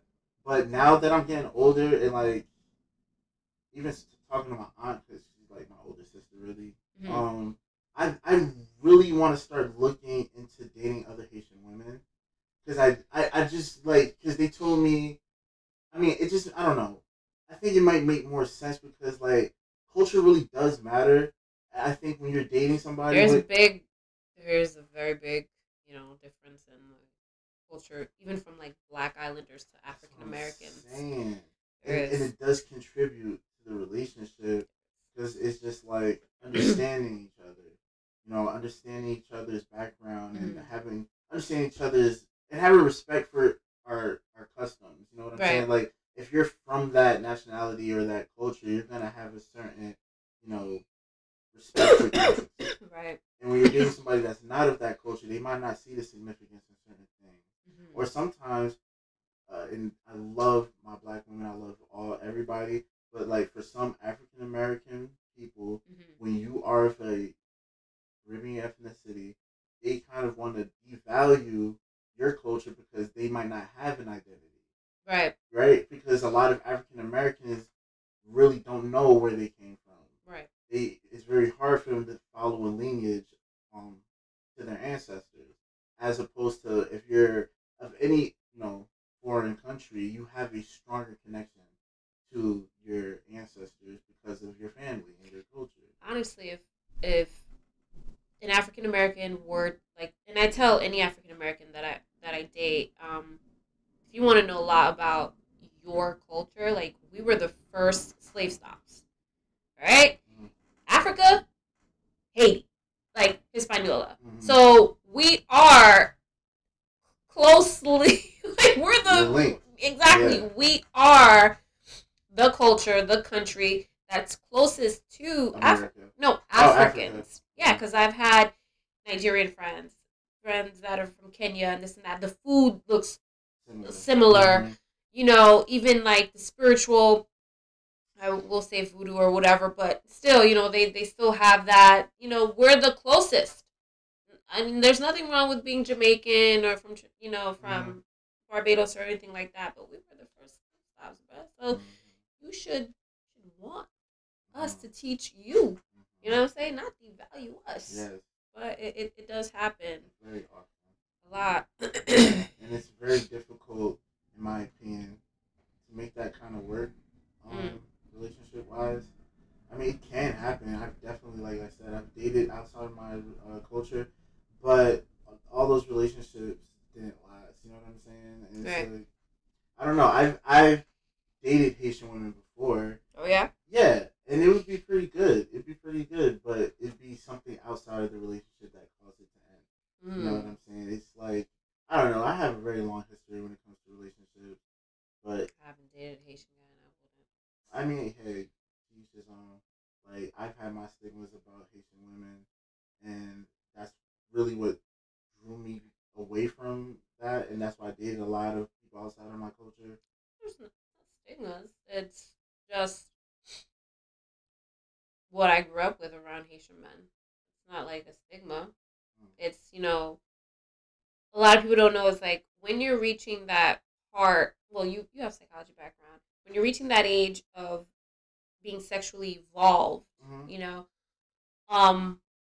whatever you're introduced to, whomever you're introduced to, it's like that's why like some guys, like if their first crush was like, let's say a white teacher that looked a certain way or this and that, they'll most likely date women that looked like their first crush. Or if they're always around certain people that they just don't like Haitian men, like at least the Haitian men I grew up around, like they have no filters. Like they're highly sexual. They have no filters. They don't give a shit about how old you are. They're gonna try to like holler at you, and you know they love for some reason younger. It was just like, and at that time, and I know there's other other races that are the same way, but I was getting that energy from just Haitian men. Of course, I mean you're that's what you were exposed to. Exactly. So that's have that perception. Yeah, so that's why subjective. Her. That's something you went through, like. Exactly. So there's nothing wrong with Asian guys, you know. Yeah, but you had your own experience. Exactly. And like I totally get that, and that's like for me, right? My experience, like with like Haitian women growing up, because I grew up with a lot of women. Mm-hmm. You know what I'm saying? The thing that I was like with my mom, like I didn't like that she was so submissive to my dad. I don't like that. You know what I'm saying? Because it was just like, you know, a lot of things that you went through wouldn't have happened if you were, you know, strong enough to leave. You know what I'm saying? Like if you were strong enough to just not accept how he was treating you. And it's like, I'm afraid of ever ending up with that typical type of Haitian woman. You know what I'm saying? Right. Who's super subservient, who really just lives to have kids and just be a wife. And it's like nothing wrong with people who want to do that, but there's a way to do it. And it's like, from my perception of growing up in my family, it's always been kind of like a depressing dynamic. It is. It's fucking dark. Because you have no identity. Yeah, you have no identity. You're kind of just like, you know, factory. You're just a factory, and it's so sad. And then, you know, like I said, from my perception growing up, then they end up getting depressed, gaining weight, ending up not taking care of themselves. And then it's just like, whoa. And then, of course, the husband starts sleeping around and starts, you know what I mean? You destroyed this woman, and now you're going around, you know, messing with other females. Exactly. When you destroyed this woman. Right. That's why it's just like, that's been my biggest reason why I haven't, like, tried to go for Haitian women for real. Like, I think out of all my exes, I think only like 2 of them were Haitian. See, but this is what I mean, and this is why when people go around and be like, yo, why does this person only date this kind of person? You gotta think. Exactly. You gotta stop and think, what is their personal experience? Because if when their personal experience was just horrible, like, then they're gonna not want to be around that. Like, growing up, I live from Elizabeth, and I wasn't always living in this side of Elizabeth. Where I was living before, there's a lot of Spanish and Portuguese. That's the friends that I had. That's the fathers that they had. You know what I mean? And their fathers were super nice to me, and you know, there was nothing sexual. At least I never saw it. And I know Spanish men are highly sexual, but growing up, I didn't see that. They're always so nice, so sweet. They're more subtle. There's very sexy, like the men and the women. Yeah. Because I grew up in Roselle, and that's mostly like Hispanics. Like, I grew up around Malay. My first crush was in kindergarten. Her name was Maria. You know what I'm saying? Like, so like I always kind of like, you know, I don't know TMI, but I lost my virginity to a Hispanic woman. So it's just like I always had that same, like, you know, I had that perception of them being super attractive because they were the ones that were really nice to me. They were there in abundance. You know what I'm saying? Like, most of my, like, one of my best friends, he's Dominican. His mom is super nice to me. You know what I'm saying? Their whole family, like, his uncle works on my car. You know what I'm saying? It's just like that. And even to this day, my neighbors are Hispanic, and they're so nice. Yeah, so it wouldn't be far-fetched if you were to end up with a Spanish person, and then people are going to be looking at you like, yo, you don't like black girls, and this, it's not that. It's not that. Exactly. That's the thing. Like, guys, come on. Yeah. It's our experience that makes us not, you know, attracted energy-wise to people of our own race and things like that. Yeah. So, I mean, it's hard. Like, I don't know. Like, this whole love situation is difficult, so I kind of like taking a break from trying to look for love. Don't look for love. Let love find you. Yeah, I've been off that. Instead of focusing on finding the one, I'm just focused on being the one. There you go. And that's it. Like, there's a transformation that's happening within me, changing from the inside out. And I know I'm probably not even ready for that person yet because I'm not where I want to be. I don't, like, I love myself, but I don't 100% accept myself yet. You know what I'm saying? Right. So there's certain things I need to tweak, certain things I need to heal from before I can even get to that point. So that's why it's just like, I have friends. I'm cool with friends. I have friends, and that's all I need right now. That's right. That's all anybody needs. Friends. Oh my goodness, my goodness. So, what does Black culture and Black community mean to you?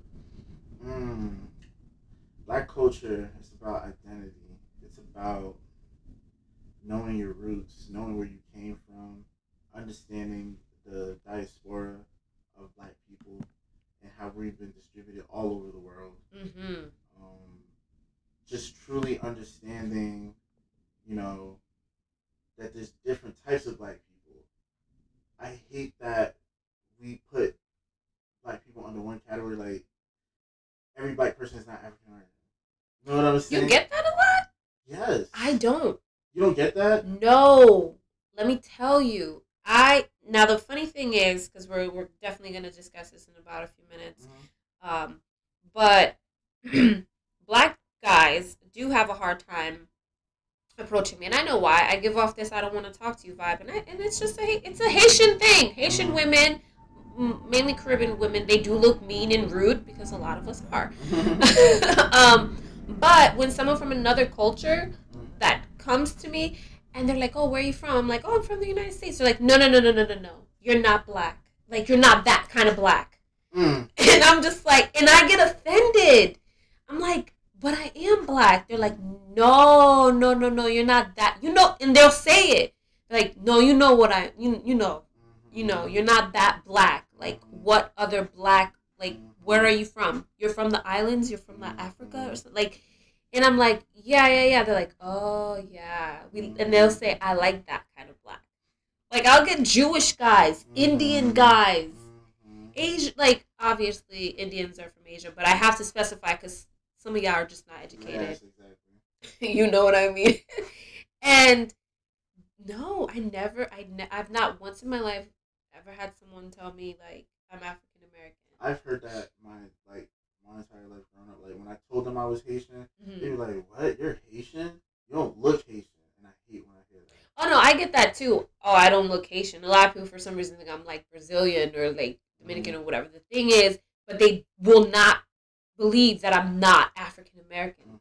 That's the thing. As if, like, African American women can't look like me. Yeah. I don't understand. There's gorgeous African American women. What is the thing? They're like, no, it's something about you, like, and I'm waiting. I know what they want to say. You're not loud. You're not that. You know what I mean? It's not like, the look, it's the behavior. Exactly. That's the distinction. Exactly. I'm like, man, that's how you view African American women? That's exactly what it is, I think. I mean, yeah. I don't know. It's just, I don't know, it's crazy. Because it's just like, I've heard that so much, like, growing up. Even from other Haitians, like, I remember when I used to work at the Hilton, and there was, like, Haitian people who worked there. They would treat me some type of way because I didn't look Haitian enough, or I didn't... Suck Haitian enough. That's what I'm saying. Suck Haitian enough. They were saying, "Oh," like, when they heard me speak Creole, they're like, "Oh, I said." She's like, "Oh, I thought you was American." Like, I was just like, I don't know what. Maybe because a lot of my friends are African American. Maybe they just associated me being around them. They thought I was African American. But then again, I don't know. But I've been treated differently just because I wasn't quote unquote Haitian enough. Right. And they treated me a certain type of way. I didn't know why. I don't know if they. I don't know. I really don't. I don't know. They maybe I was too Americanized or whatever. When I come across, like, a older Haitian person and I speak, Creole to them, they're surprised. But again, it's like I become majestic, or I'm like, you know what I mean? Because I'm light skinned. So in the Haitian community, you can be, like, ass ugly. As long as you're light skinned, you're a goddess. And that colorism shit is just so fucking annoying to me. Yeah. It's like... And I feel like it is so weird because I see that perception of light being better a lot. From my perspective, it's been a lot more with the women, like light skinned women. That's but what when it it is. comes to the, I don't know what it is, but like as a dark skinned guy, I get a lot of love, yo. Like, and I don't know why it's not like that for the dark skinned women. I don't know why either, but it's not. You know what I'm saying? It's so the total opposite. Like, I've seen a lot more women like dark skinned men than light skinned men, and I've seen a lot of light skinned women get more love than dark skinned women. It's just weird. Mm-hmm. And a lot of the times, light skinned women go after dark skinned men. I see that a lot. Yeah. Yeah. Let me think. Yeah, that's right. That's right. I see that all the time. Yeah. Mm-hmm. Yeah, like all the females I talk to, they're all like way lighter than me. Yeah. I don't know. We're just conditioned, I guess, in some way, shape, or form. Even though we try. Like, am I going after this because this is what I really like, or am I conditioned to like this? Like, is this truly what I find attractive, or is this what society's told me is attractive? See, that's why now what I did, and it's because I read this book. Oh my gosh, I can't think of the name, but it's all about manifestation.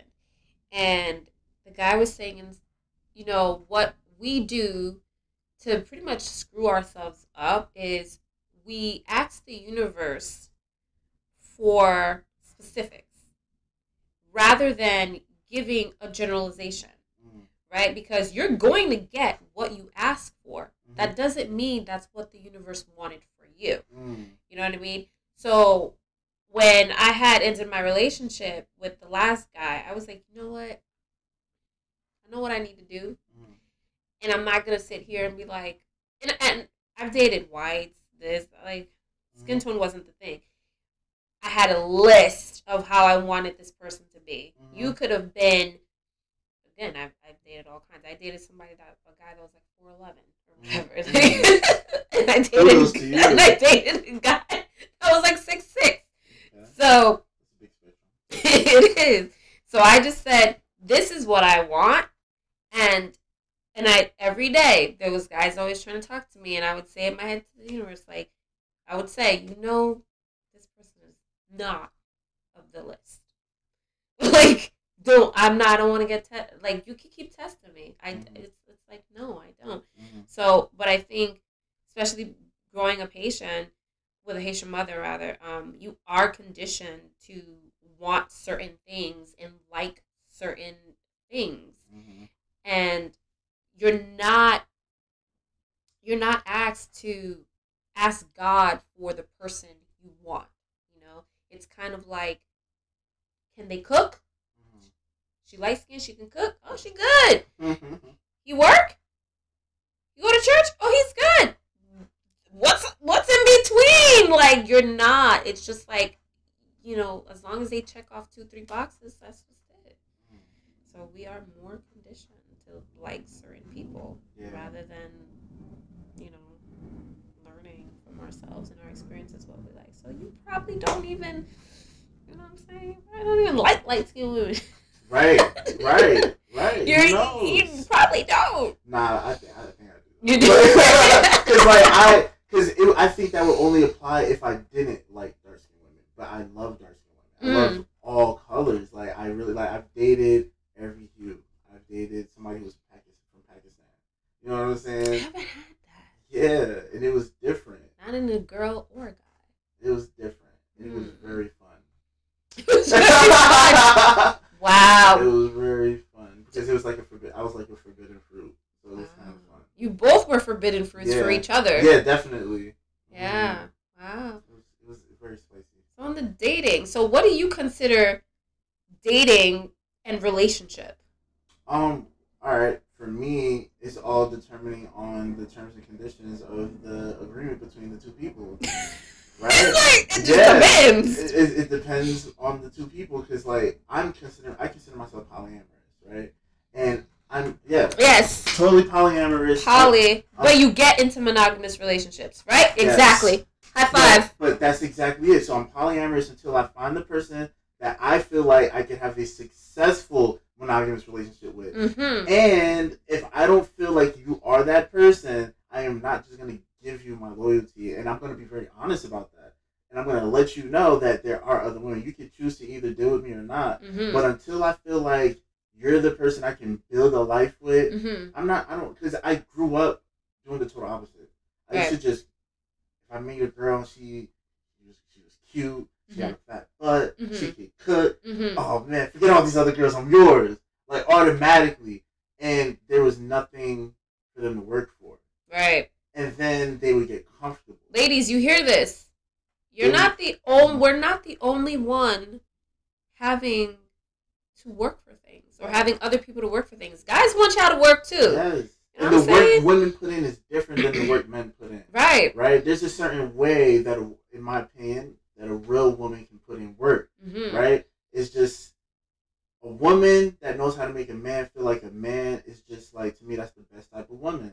And it's just like, and it's not about stroking his ego and all of that. It's just like, just taking care of him in the right ways, right? There's a certain way a man has to take care of a woman. There's a certain way a woman has to take care of a man. That's why, you know, and not to say that the same doesn't apply, you know, for like same-sex relationships, but I'm just saying that peanut butter and that jelly, you know what I'm saying? Right. To make that banging ass sandwich, it has to be there. So if I'm not getting what I need on every level, then it's just like, that's the whole reason why I'm polyamorous, because it's like, I'm alright if you don't have everything. Because when you're not available, I can hit up, you know what I'm saying? I've never met another person that that's totally me. But, you know, people say we're selfish. Of course they're and gonna we're say greedy. That. You know why? Because of society. like you're greedy, you can't have everything. No. And I'm operating on a post-conventional morality. I want everything. Like, yes. You know, you're a real millennial. And I'm like, no, because I'll work my ass off. I understand I need to work, right? That retrospect, I understand that. But when it comes to, like, relationships and dating, I've, you know, allowed myself to not have everything. And now I'm in my early 30s. No, fuck that. I want everything. And you should definitely go for it. Exactly. I don't, like me, I encourage, like, sexual liberty. Like, be you. Do you. Like, even with the person, like, if I'm dating somebody, like, be you, have fun, just be safe. That's my only fucking thing. It's like, because I'm not going to deal with somebody who doesn't even take care of themselves. Like, you're out here taking risks, you know what I'm saying? Like, you're not even selective, you know what I'm saying? Don't be out here wild and, like, have discretion. Like, have fun, but have discretion, because at the end of the day, I want us to be safe. Like, I don't want any, you know what I'm saying? Yeah, of course. No bullshit. But, yeah, like, that's why it's like, all the women I deal with, I try to build a genuine friendship with them. Because if I can't have a friendship with you, then it's like, how am I even going to get to the sexual aspect? Because, like, I'm not a typical dude that just likes having sex with somebody only because they're sexually attractive. Like, yeah, that's a big part of it. But I need to, like, actually be cool with you to get comfortable enough to get to that point. Like, I got to know I can crack jokes with you. I can be funny with you. Like, you know what I'm saying? So like, you get into a lot of relationships then. I mean, I guess you can say that. I mean, relationships. See, for me, I like friends. I like friends. See, relationships, you gotta get past the honeymoon stage, right? So, I wouldn't consider anything a relationship if it's not past like the 4-month stage. Before anything before that, like we're just friends, dated, kicking it. You can just another number. Truthfully, for me, it was 3 months. Oh, yours a 3-month thing? It's like at least 3 months before I can decide if I actually like you for real or not. Right. Because, I mean, novelty, we all are attracted to novelty. When it's new, it's attractive, it's shiny, it's amazing. Exactly. But after a while, it's like, does it still have that same luster? Because if it doesn't, then it's like, then you ain't worth the time. Right. But then you do find them type of people that's just like, every time you see them, it's still like, damn, brand new. You know what I'm saying? Well, I mean, with a black girl, you get red hair, blue hair, braids, this, that. I mean, you get somebody new every 6 weeks. That's true. That's true. That's true. That's true. I keep it real flavorful. So, before we get into podcast questions, what should I have asked that I didn't? Hmm. Oh my damn. I feel like you asked everything. You didn't ask me anything about my previous relationship. This is the interview part. We getting into this podcast discussion questions. Oh, okay, Yeah. okay. See, I knew that was gonna be bad at this part. It's like I knew I was gonna be bad at this. Yo, I don't know, Daniel. Alright. I really don't know. Like, you did a good job. Like, you really did. Like, I felt like you hit a lot of different aspects. Like, I really can't think of anything you missed. And I'm pretty sure anything you didn't ask, you said probably in the podcast portion. That's right, you guys. So now we get to ask. I love this part. You know, she rubbing her hands like Birdman. Okay. Play ball. So now we get to ask some questions. Now, so yes. So I had a podcast episode where in Essence magazine said a few reasons. I think there were like 9 to 12 reasons as to why Black men find it difficult to approach Black women. So, question number 1: do you find it difficult to approach Black women? And if so, why? Yes and no. And here's my reason, right? Because it depends on the Black woman. Right? Because Black women in general are very strong, in my opinion, are the strongest females, or the strongest species on the earth. Like, Black females. We birth y'all, that's right. Yeah, and it's just like, spiritually. Like, Black women are, in my opinion, the strongest species, and that's why you guys are the most underrated. That's why society, you know, this patriarchal, like, society has pushed you guys so low, because they know exactly if y'all was at the top, how shit would really be running. Hell you yeah. feel me? So I say yes, because if you're a man who doesn't have that equal standard for themselves of walking into that godliness, just like a Black woman is a goddess, it's just like you're gonna be intimidated by that power, and you're gonna be afraid of that presence. But if you're like somebody like me, when you're speaking and living in your truth, and you understand your power as a Black man, or as a, you know, just a man in general, then you find that appealing. It excites you. It's like, okay, I get nervous by, like, Black women make me nervous, but it's exciting. You know what I'm saying? It's like, okay, like, it's a challenge. It's something that intrigues me. But not everybody is a high sensation seeker like me. So some people are gonna be like, oh, hell no. Like, you know, because it's like, you got some Black women who demand their attention just by the way they speak, by their energy. They can dominate a conversation. They have a good balance between their masculine and feminine energy. And when you come across that, if you're not prepared for it, yes, it is going to be very hard to interact with a Black woman, because they don't, generally speaking, they don't take no bullshit. And if you're dumb, you're saying dumb shit, they're going to let you know you're saying some dumb shit. Then they're going to dismiss you. And you're going to feel embarrassed. So all of these come into factor, especially if you ain't used to being around Black women. I grew up around Black women. I love Black women. Like, I know how to deal with Black women. You know what I'm saying? So for me, it's not a big deal. You know what I'm saying? But for certain people, yes, I can see why it's hard for them to approach Black women. But like you said, you grew up by a lot of Black women. What about all these Black men, that grew up with Black women, Black mothers, this, and they still are intimidated? Because then you have to ask, what was their relationship with those Black women? Exactly. For me, I had a great relationship with the Black women in my life. They were nurturing, they were caring, they made me, you know, tough. You know what I'm saying? They got me ready for shit. Like, they kept it real with me. They let me know, like, my aunt Judith, like, one of the dopest Black women in my life, like, she's like my older sister. Like, she keeps it so real with me, and she motivates me. It's like, I love it. I love that rawness, that realness that Black women have. You know what I'm saying? And, like, some people, especially like men who haven't learned to live in their truth, who are insecure about their own masculinity, they rather be around women who are subservient and more, how can I say, submissive, Right. right? I feel like the type of guy that is more attracted to submissive women probably has a power struggle within himself.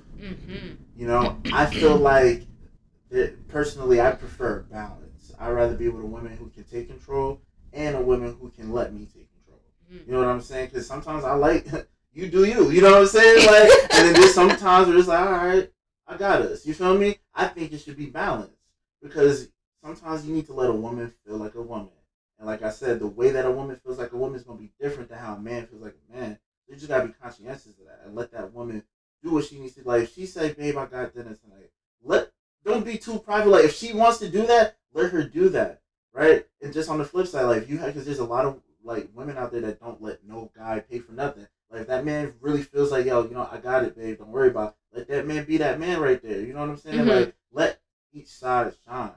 Right. Yeah, but I think it really depends on your relationship with those black women growing up. Because a lot of those, guys probably didn't have the best relationship with those women. And they might have grown to resent those type of women. Just like I grew to admire them. Some people might have grown in the same environment, but it would have been a totally different result for them. Right. One of the points was black women do not offer enough support. What do you think about that? In what manner?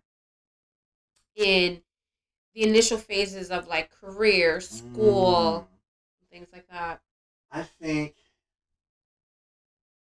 I can say that's a hit or miss depending on the situation, right? Mm-hmm. Because you got to look at the different variables, right? If you're dealing with a black woman who has the same obstacles plus more as you, you can't be mad that she's putting in the extra effort to take care of herself when she's already in a society that's already pushing her back.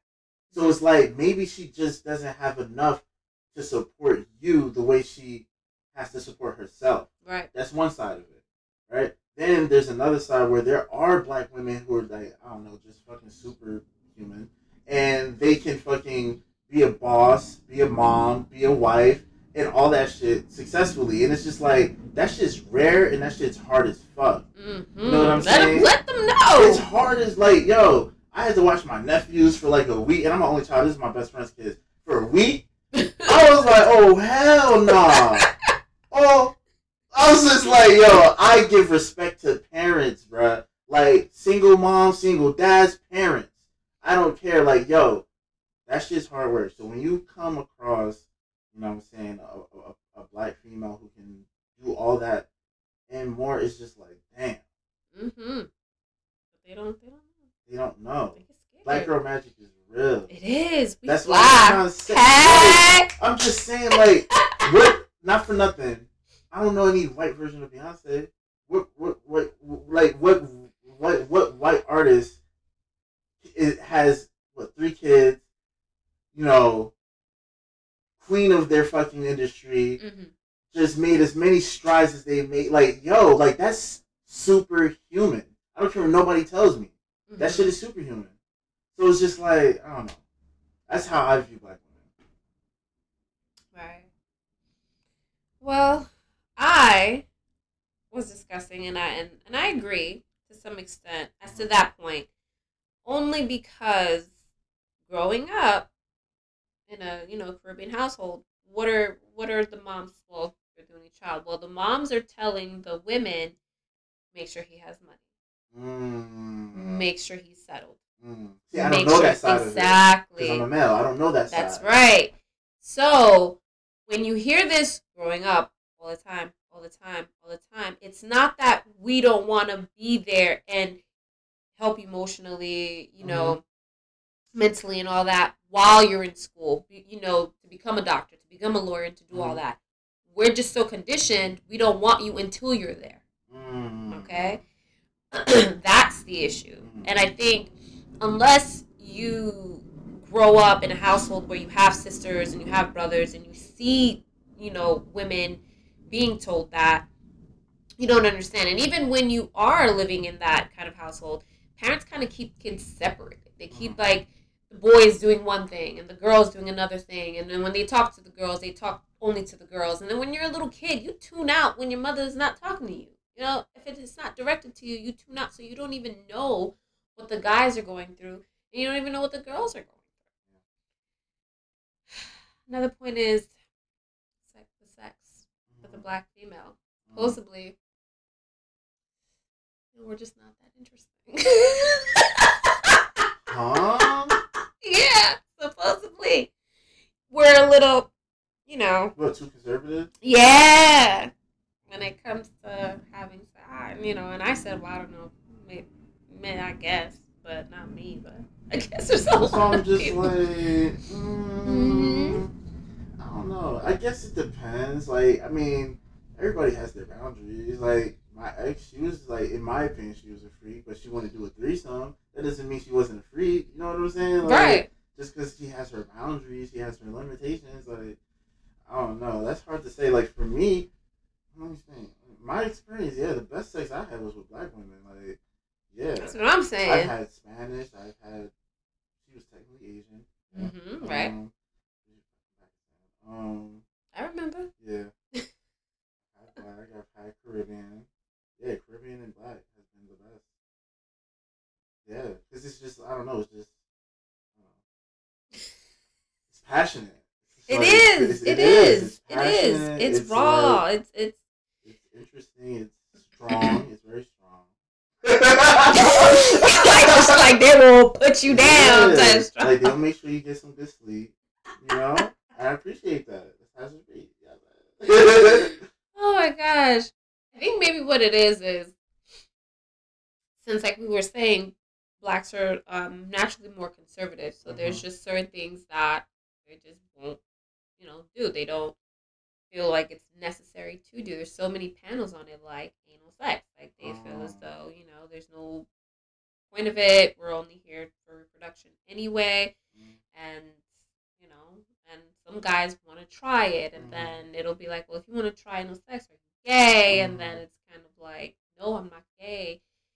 But when I had my podcast episode, now I'm in the LGBTQ plus community, and there's a lot of gay men. Their partners are actually straight men. There's a lot of gay men out there where they have sexual intercourse with straight men.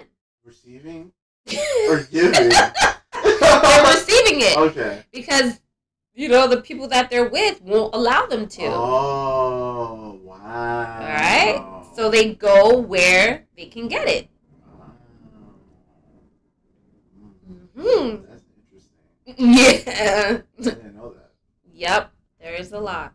I always thought, like, if a guy was having sex with another guy, he's just attracted to the guy. No, a lot of times it's not even that they're, you know, attracted. It's just They need that thing. they want to do it, but the person that they're with won't let them. As well as strapping or harnessing or, you know, playing with the guy's ass. You know, there are black men out there that want to explore that. But if they were to bring it up to a black woman's attention, she would just instantly think he's less masculine. And, you know, you got to understand a guy's, you know, just like your G-spot is there, that's where a guy's G-spot is. And if somehow it got aroused or whatever, he just wants to feel aroused. I mean, look at Gabrielle Union husband. He gets D-Wade. he that's my gets guy. salad toss. Tank talks about it all the time. I have no problem with that. You know, and then little finger here and there. It's like, but some women, once you tell them like, oh, can you like play? They're like, what? That shit mad gay. Like, I'm not doing that. And they're like, I'm not even asking you to dick me down, son. Like, I'm not asking you to do that. This is what I want us to try. Like, can we try? And they won't do it. So that was one of the reasons. Wow. Mm-hmm. That sucks. That does, because it's just like, man. Yeah, but you know what? There's a lot of guys who think like that too, though. Right. Like, I have some male friends who are just like, what? Like, you let a girl eat your ass. I'm like, don't knock it till you try it. Right, exactly. I exactly. don't know. And then they just like, nah, bro, that shit mad gay. Like, luckily, I do not have a fragile male ego, and I'm totally not homophobic, so I don't care if you think I'm gay, because I know I'm not. You can think whatever you want to think. Exactly. Like, whatever. Yeah. Like I said, I'm super sexually liberal. I think whatever feels good for you feels good for you. Do what you want to do. For me, I don't like fingers or anything, and I've tried it, and it was just like uncomfortable. That's the only reason. Like, it's physically uncomfortable. You know what I'm saying? Right. But like, yeah, getting a salad tossed, that feels pretty good. And you know, it's funny. The first woman to ever do it, she was Haitian. What? Got him by gay. Oh, she was bi too. Oh, yeah. She was definitely a freak. We had a lot of good sex. She was the first one to really put me on. I was like, oh. I was like, oh, okay. Oh my gosh. Yeah. I mean, look, guys, like, ladies, if you want our fellas to stay, like I've been saying, yeah, you do. Try some things. You gotta try some things. Another thing that's, for me, that's attractive is just having sex in different places. Mm-hmm. Like, I like a chick who's down to have sex in the car, or if we like, I've done this, but I mean, you know, depending on the situation, like, you know, I had sex in the movie theater, I had sex in the library bathroom. What? Look at this guy. It's like, I'm a high sensation seeker. It's fun. It's fun. It sure is. And yeah. Yeah, well, those are the points that I found interesting. Every other points was just like, oh, we look so upset all the time, and so I'm like, I'm so tired of hearing that. I just feel like if you're intimidated by a look, then you know what? I don't want you to come and talk to me anyway. Like, you can't even just come and say hello. Like, how are you? Not, would you smile? Can you smile? That's so annoying. It is. I know women say that, they hear that all the time. They get annoyed. I'm just like, yeah, I can imagine how annoying it is. It's so annoying. Like, the simplest thing you can do is just start a conversation. It's really that simple. Like, it's really, really that simple. Like, it's really, I don't know. I never really had that problem. I don't know. Like, maybe because I grew up around and I had a positive relationship with black women. Like, I never had a problem just like having a conversation with women. Like, even if I didn't get their number or whatever, they could even have ended up having a boyfriend, but we still have a bomb ass conversation. It's so simple for me. It's just like, just talk to them like a person. Exactly. That's the problem. They don't see us as people. They see us exactly. It's like an opportunity for cheats. It's like, nah, bro. This is just a regular. Like, if you literally just came here and talked to her like she was somebody you already was friends with for years, you'd get the most genuine side of that person. That's right. That's it. Like, sit down, you see them watching the game, be like, yo, who you got your money on? You know what I'm saying? Like, that's it. Just sit down and talk like it's a regular person. No, but we're not people. We're trophies. We're objects. We're just like, dude, I have a heart. You got a heart. Like, people. So, you mentioned your ex, and I didn't ask any questions. Ding, ding, ding. I only want to ask, want to discuss, only because you said she was the reason why you went to therapy. So tell me about that. Relationship. So she was a lot more emotionally stable than I was. You know, she had a lot more patience than I did. We met in college, in our senior year of college, and we dated for like 3 years after that. She's still one of my friends to this day. Like, she's just like a dope person. Like, she's always gonna be my friend. And for that reason is because she always wanted me to just, you know, grow and be better. And she never was the type of person to like hold back from pointing out my bullshit. Right? And she would always have an open dialogue about where I was wrong on certain things, but not in the essence of trying to blame me or make it seem like it's my fault, but so I could learn to our relationship, there's a lot of things where I was critiquing a lot of things that she was doing because, for one, we just got totally opposite personalities.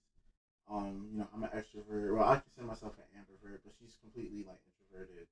And you know, she and I would definitely clash on certain things because it was personality differences. Right. And instead of me, accepting that we were just two totally different people, I would try to change her or get her to change certain things that we're unable to change because that's just really who you are. You have certain tendencies and certain things that you do. Like one of the things was that I didn't feel that she was emotional enough. And, having a dismembered relationship with my mom, right. I need an emotional woman. As I thought when I was with her, I was thinking I need that person who could be affectionate and that person who can, be that nurturing female. Glad you're speaking on this. Yeah, it's super critical to identify if you're the type of person who needs that. And that also was the reason on why one of the reasons we broke up was because, for one, I started getting the urge to want to cheat, right? And I've never cheated on any of my girlfriends. Like, I've always been loyal, right? But I've always had those thoughts, right? Because I don't know what it is, and this is something that I was trying to figure out, and I told her about it. That was the first time I ever dated somebody and told them, like, I love you, but for some reason, I just want to have sex with mad people. Like, I don't know what it is. Like, to the point it was coming up in my dreams. Like, not only was I having sex with other women, but in my dreams, I was deliberately sneaking behind her back to have sex with other people. It's just your, subconscious just saying you were not satisfied. I was not. Exactly. That's all it is. And I want people to understand, like, your subconscious tells you you're not satisfied, then remove yourself from that situation. And that's exactly Don't true. Try to find satisfaction and keep that situation. Yes. Right? That's that's detrimental. where you go wrong. Exactly. And to me, that's selfish. Yes. And that's why when I had that initial conversation with her, I told her about it. I said, I don't know why I didn't break up with her right then and there or nothing, but I felt like, if I can't really understand where this is coming from or why, then eventually I'm gonna have to break up with her because I'd rather break up on good terms than to slip up. And it was a long distance relationship. So it was the most trying relationship I've ever been in because I was truly devoted. I've had a lot of close calls, don't get me wrong. You know what I'm saying? Like, because I'm human, but I never did anything behind her back. And it was the hardest shit ever. You know what I'm saying? Because I'm a big freak. I don't care. I love sex. I hear you. And I denied a lot of women. You know what I'm saying? Because I was in a relationship. As you should have. And of course. And I am all about that, But I wasn't satisfied because I wasn't getting the emotional things that I needed. Right. You know what I'm saying? Because the sex was great. We had great chemistry as friends, but there was a lot of moments where I felt she was just too reserved. Too reserved, and it was just like sometimes you need more, when you're in a position where you're expressing yourself and you're venting. Sometimes you need to hear more than just, okay, or I hear you, or I understand. You know what I'm saying? And it's like, people need time to process, and that's when those words are being said because that person's like still processing. Right. And I get that, and you shouldn't, but because I was expecting that from her, that's when I knew that I needed therapy, because if that's not who she is, I can't be upset with her because that's not who she is. I don't think it's not who she is or was or isn't, I think. And this is why, I tell black, not just black guys, just guys, I tell them, like, I'm not your mother. Right. That work that should have been done, it's too late. Like, I can't give it to you. That was the problem with me and my ex, and what you would say. I need more. And let me tell you, I was giving him more. The best you can. Yes, I was giving him more back rubs, cooking, this, that. I need more. And I flat out told him, I'm not your mom. I cannot give you the more that you need. Yeah. You need to do a lot of work on yourself. And that's when I realized it wasn't her. The problem was never her. anymore. Yeah. The problem was my dismembered relationship, my abandonment issues, the fact that I didn't have the love and affection that I needed from a mother. Right. And because the closest thing to a mom for a man is the woman that his significant other. You know what I'm saying? So I expected more than what was reasonably capable of her giving. You know what I'm saying? Right. It just didn't make sense. But when you're in it, it's hard to see it. You know, fish doesn't see water. Right. So it was very difficult to see that, but she was patient and she seen it and she saw it and she told me over and over, you should go to therapy. You should go to therapy because she understood why I was acting the way I was acting and wilding out when I wilded out. Like that's why she'll always be my friend because she still to this day I know she loves me, she cares about me, but it's just a genuine like, yo, I fuck with this man. You know what I'm saying? Like that's really somebody who just cares about my well being. So that's why she'll always be like somebody in my life. But I knew that I couldn't stay in that relationship because there's a lot of work I needed to do on myself. And I've done a lot of healing since I started going to therapy. It's been a few months. I've done a lot of journaling, done a lot of, days in the house by myself. You know what I'm saying? A lot of reflecting. And, my therapist, she's Haitian too. She's popping. She good. Yeah, she's a great therapist. Ooh, this Shout is out what to we Marie. need. It's just dope, you know what I'm saying, to do that work because I'm in such a better place now. And I mean, the work's not done, it's never done. But so much progress. I feel so much more stern and comfortable within my own skin. I feel so much more confident and just way more emotionally stable because I understand where certain things are coming from, you know? And that's where the anxiety comes from is when you don't know what the source is. That's the anxiety. So the fact that I did the work, and I just continue to do the work, it's just giving me a sense of solace. Right. I feel you, brother. So glad you spoke on that because let me tell you. A lot of men deal with that. They don't even know. They don't. They know. They don't. And they want us to do so much. And and it's just like what they need, you can't give. Nope. You can't. And they don't get that. They hate hearing it. I really can't give you that.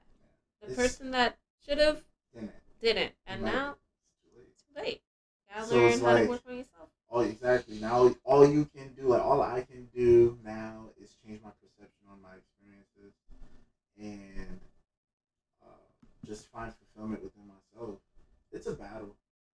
It is a battle. It's hard. Like I still feel lonely when I come home to nobody. Don't have dinner with anybody. Like you know what I'm saying? Like, and that's deeper than a relationship. You know what I'm saying? It's like some people will at least come home to dinner with their parents or their siblings. You know what I'm saying? It doesn't even always have to be a significant other. It's just like somebody's there. But for me, nobody's there. So, I know it's hard. I mean, I love my daughter. She's my firstborn. Don't get me wrong. But when I found out I was gonna have a son, I was elated. I was like, because I think it's like prize, it's like joy to raise a king. For me, I was like, yeah, this is gonna be great. This is gonna be great. And I don't think a lot of women think that way. Like me and my son's father, we broke up when I was, I think, 2 months pregnant, and I never, at one point, not even till this day, no, I don't look at him and resent. Yeah. You know what I mean? I don't see him and I don't say, and when I say you look just like your father, there's no malice. There's no hate. There's like, okay, some days you just like, you look like your father, and there's days you look like me or act like me. You know, and there's just so many women out there, like, you have to be very careful with what you say to a young boy, just like fathers to daughters. But men, they're fragile. Very. They're very fragile. So yes, fragile. It's like an egg. And I always say to like women, like, if you're going to raise a son, one, pride in that, like absolute pride, because you are raising a father, okay? You are raising a husband, and as a female, when you raise a daughter, you're gonna say, okay, I'm strong, I'm this, she's gonna be that way, da da da. But a man, the only way a boy is going to be strong, don't get me wrong, he needs a male figure in his life, of course, but the only way a man is going to be strong and to be a strong, nurturing man is if he has that mother, if he has that love from his mom. He needs that love.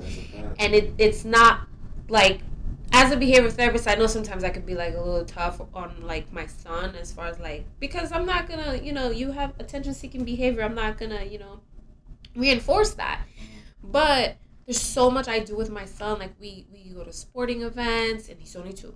I take him to sporting events. I take him to Home Depot. We build together, this, that. I spend so much time with him. We don't watch TV. He has all these toys, books. It's that time. And when he falls, what a lot of moms do that cripples their sons is when he falls, you rush to him. You rush to him, but then you sit there and say, "Get up! Like, why'd you fall? Like, why?" You know what I mean? It's like, what?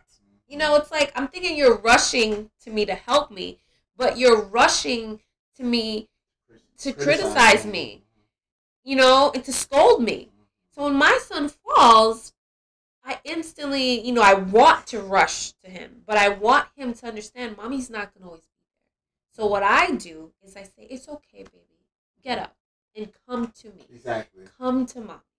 Yeah. That's what you want to do. You want your son to always know he can come to you, because you won't always be there. So you want your son to understand that whatever female is in his life or is going to be in his life is approachable. You want them to know that you need a female that is approachable. So for my son, I want my son to always understand your mom is approachable. You can always come to mommy for anything, but mommy will not always be there for you. So you need someone that's going to be kind of like mommy. You need an approachable female, and I don't scold.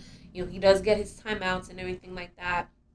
But another thing is, he's never going to be the man of my house. I really wish women would stop saying that to their sons. Like, you're the man of the house. No. Mommy runs the shit. Yeah, not just that, but it's a lot of pressure. Yeah. You may not have experienced it, but I have a lot of guy friends or a lot of guy associates, and that's a lot of pressure to put on a boy when, they're living in a single family household. It's a lot. You may think it's not. Yeah, you may think it's not, but it is. It's a lot of pressure. And then to see different guys coming in and out, and it's just too much. You don't want to say that to a guy like, "Oh, now you're the man of the house." Like, what? No, you don't want to do that. It is a lot of pressure. So, before we wrap everything up, tell our listeners where they can catch you. You guys could definitely follow me on Instagram at CR_908. That's like the main platform that I use to promote everything that I do. If you're checking your timeline, you'll be able to keep up with my releases and our events. I do my due diligence and post. Right.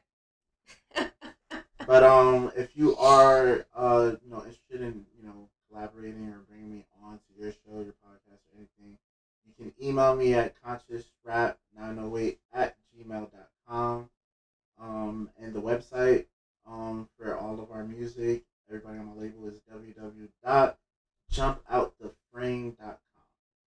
All right. So, last thing, tell the people what's next, so we could attend, we can support.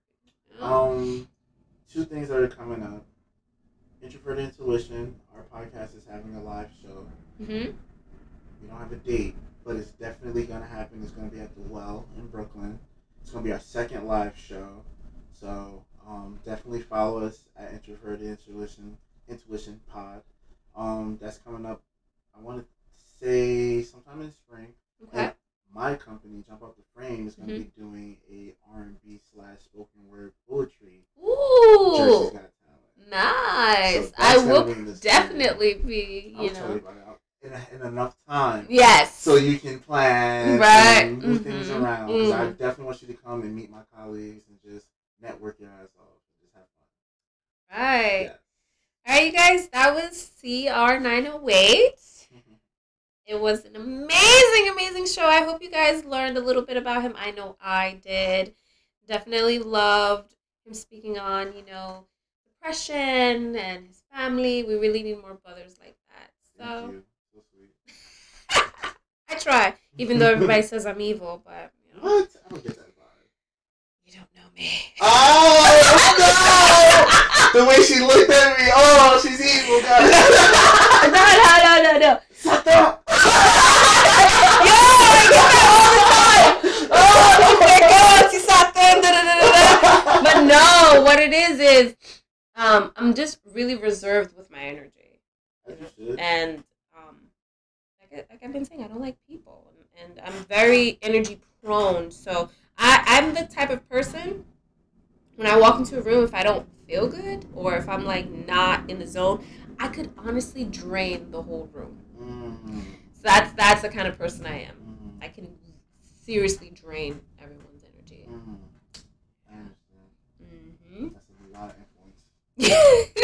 And it's not to say like, oh, I'm the shit. No, there's just some people that, like when they walk into the room and like they're off, you're just like, fuck, I was having a good fucking day, and then you just walked in and like, and that's me. So that's why. Do you have the opposite effect when you're in a good mood? Oh yeah. Okay, so you have the gift and the curse. That's right. Okay. But I present the curse more. Aww. Because it happens if I'm tired. Like if I'm tired, I get into a room, then everybody becomes tired. You know what I mean? Yawning. Yeah, everybody's tired. Everybody's like, so it's horrible. It's horrible. It's self-aware. But thank you so much. That was dope. It was. It really was. Very good.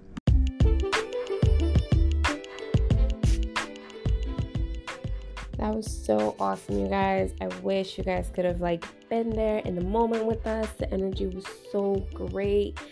CR is an amazing guy, you guys. Check him out on his Insta, Facebook, Google him, Jump Out the Frame Records. He's an amazing guy. I can't say it enough. And I'm so grateful and so thankful that he was able to sit down with me and invite me into his own little place. So it was really cool. The vibe was great. His accolades were all over the wall. It's a really cool guy. Again, just remember, this is Shoot the Breeze with Alexandria Marie. I am your host, Alexandria Marie. Please follow me on Instagram and Facebook at Alexandria Marie _talks. That's ALEXANDRE_TALKS. And just remember, as always, you are what you think.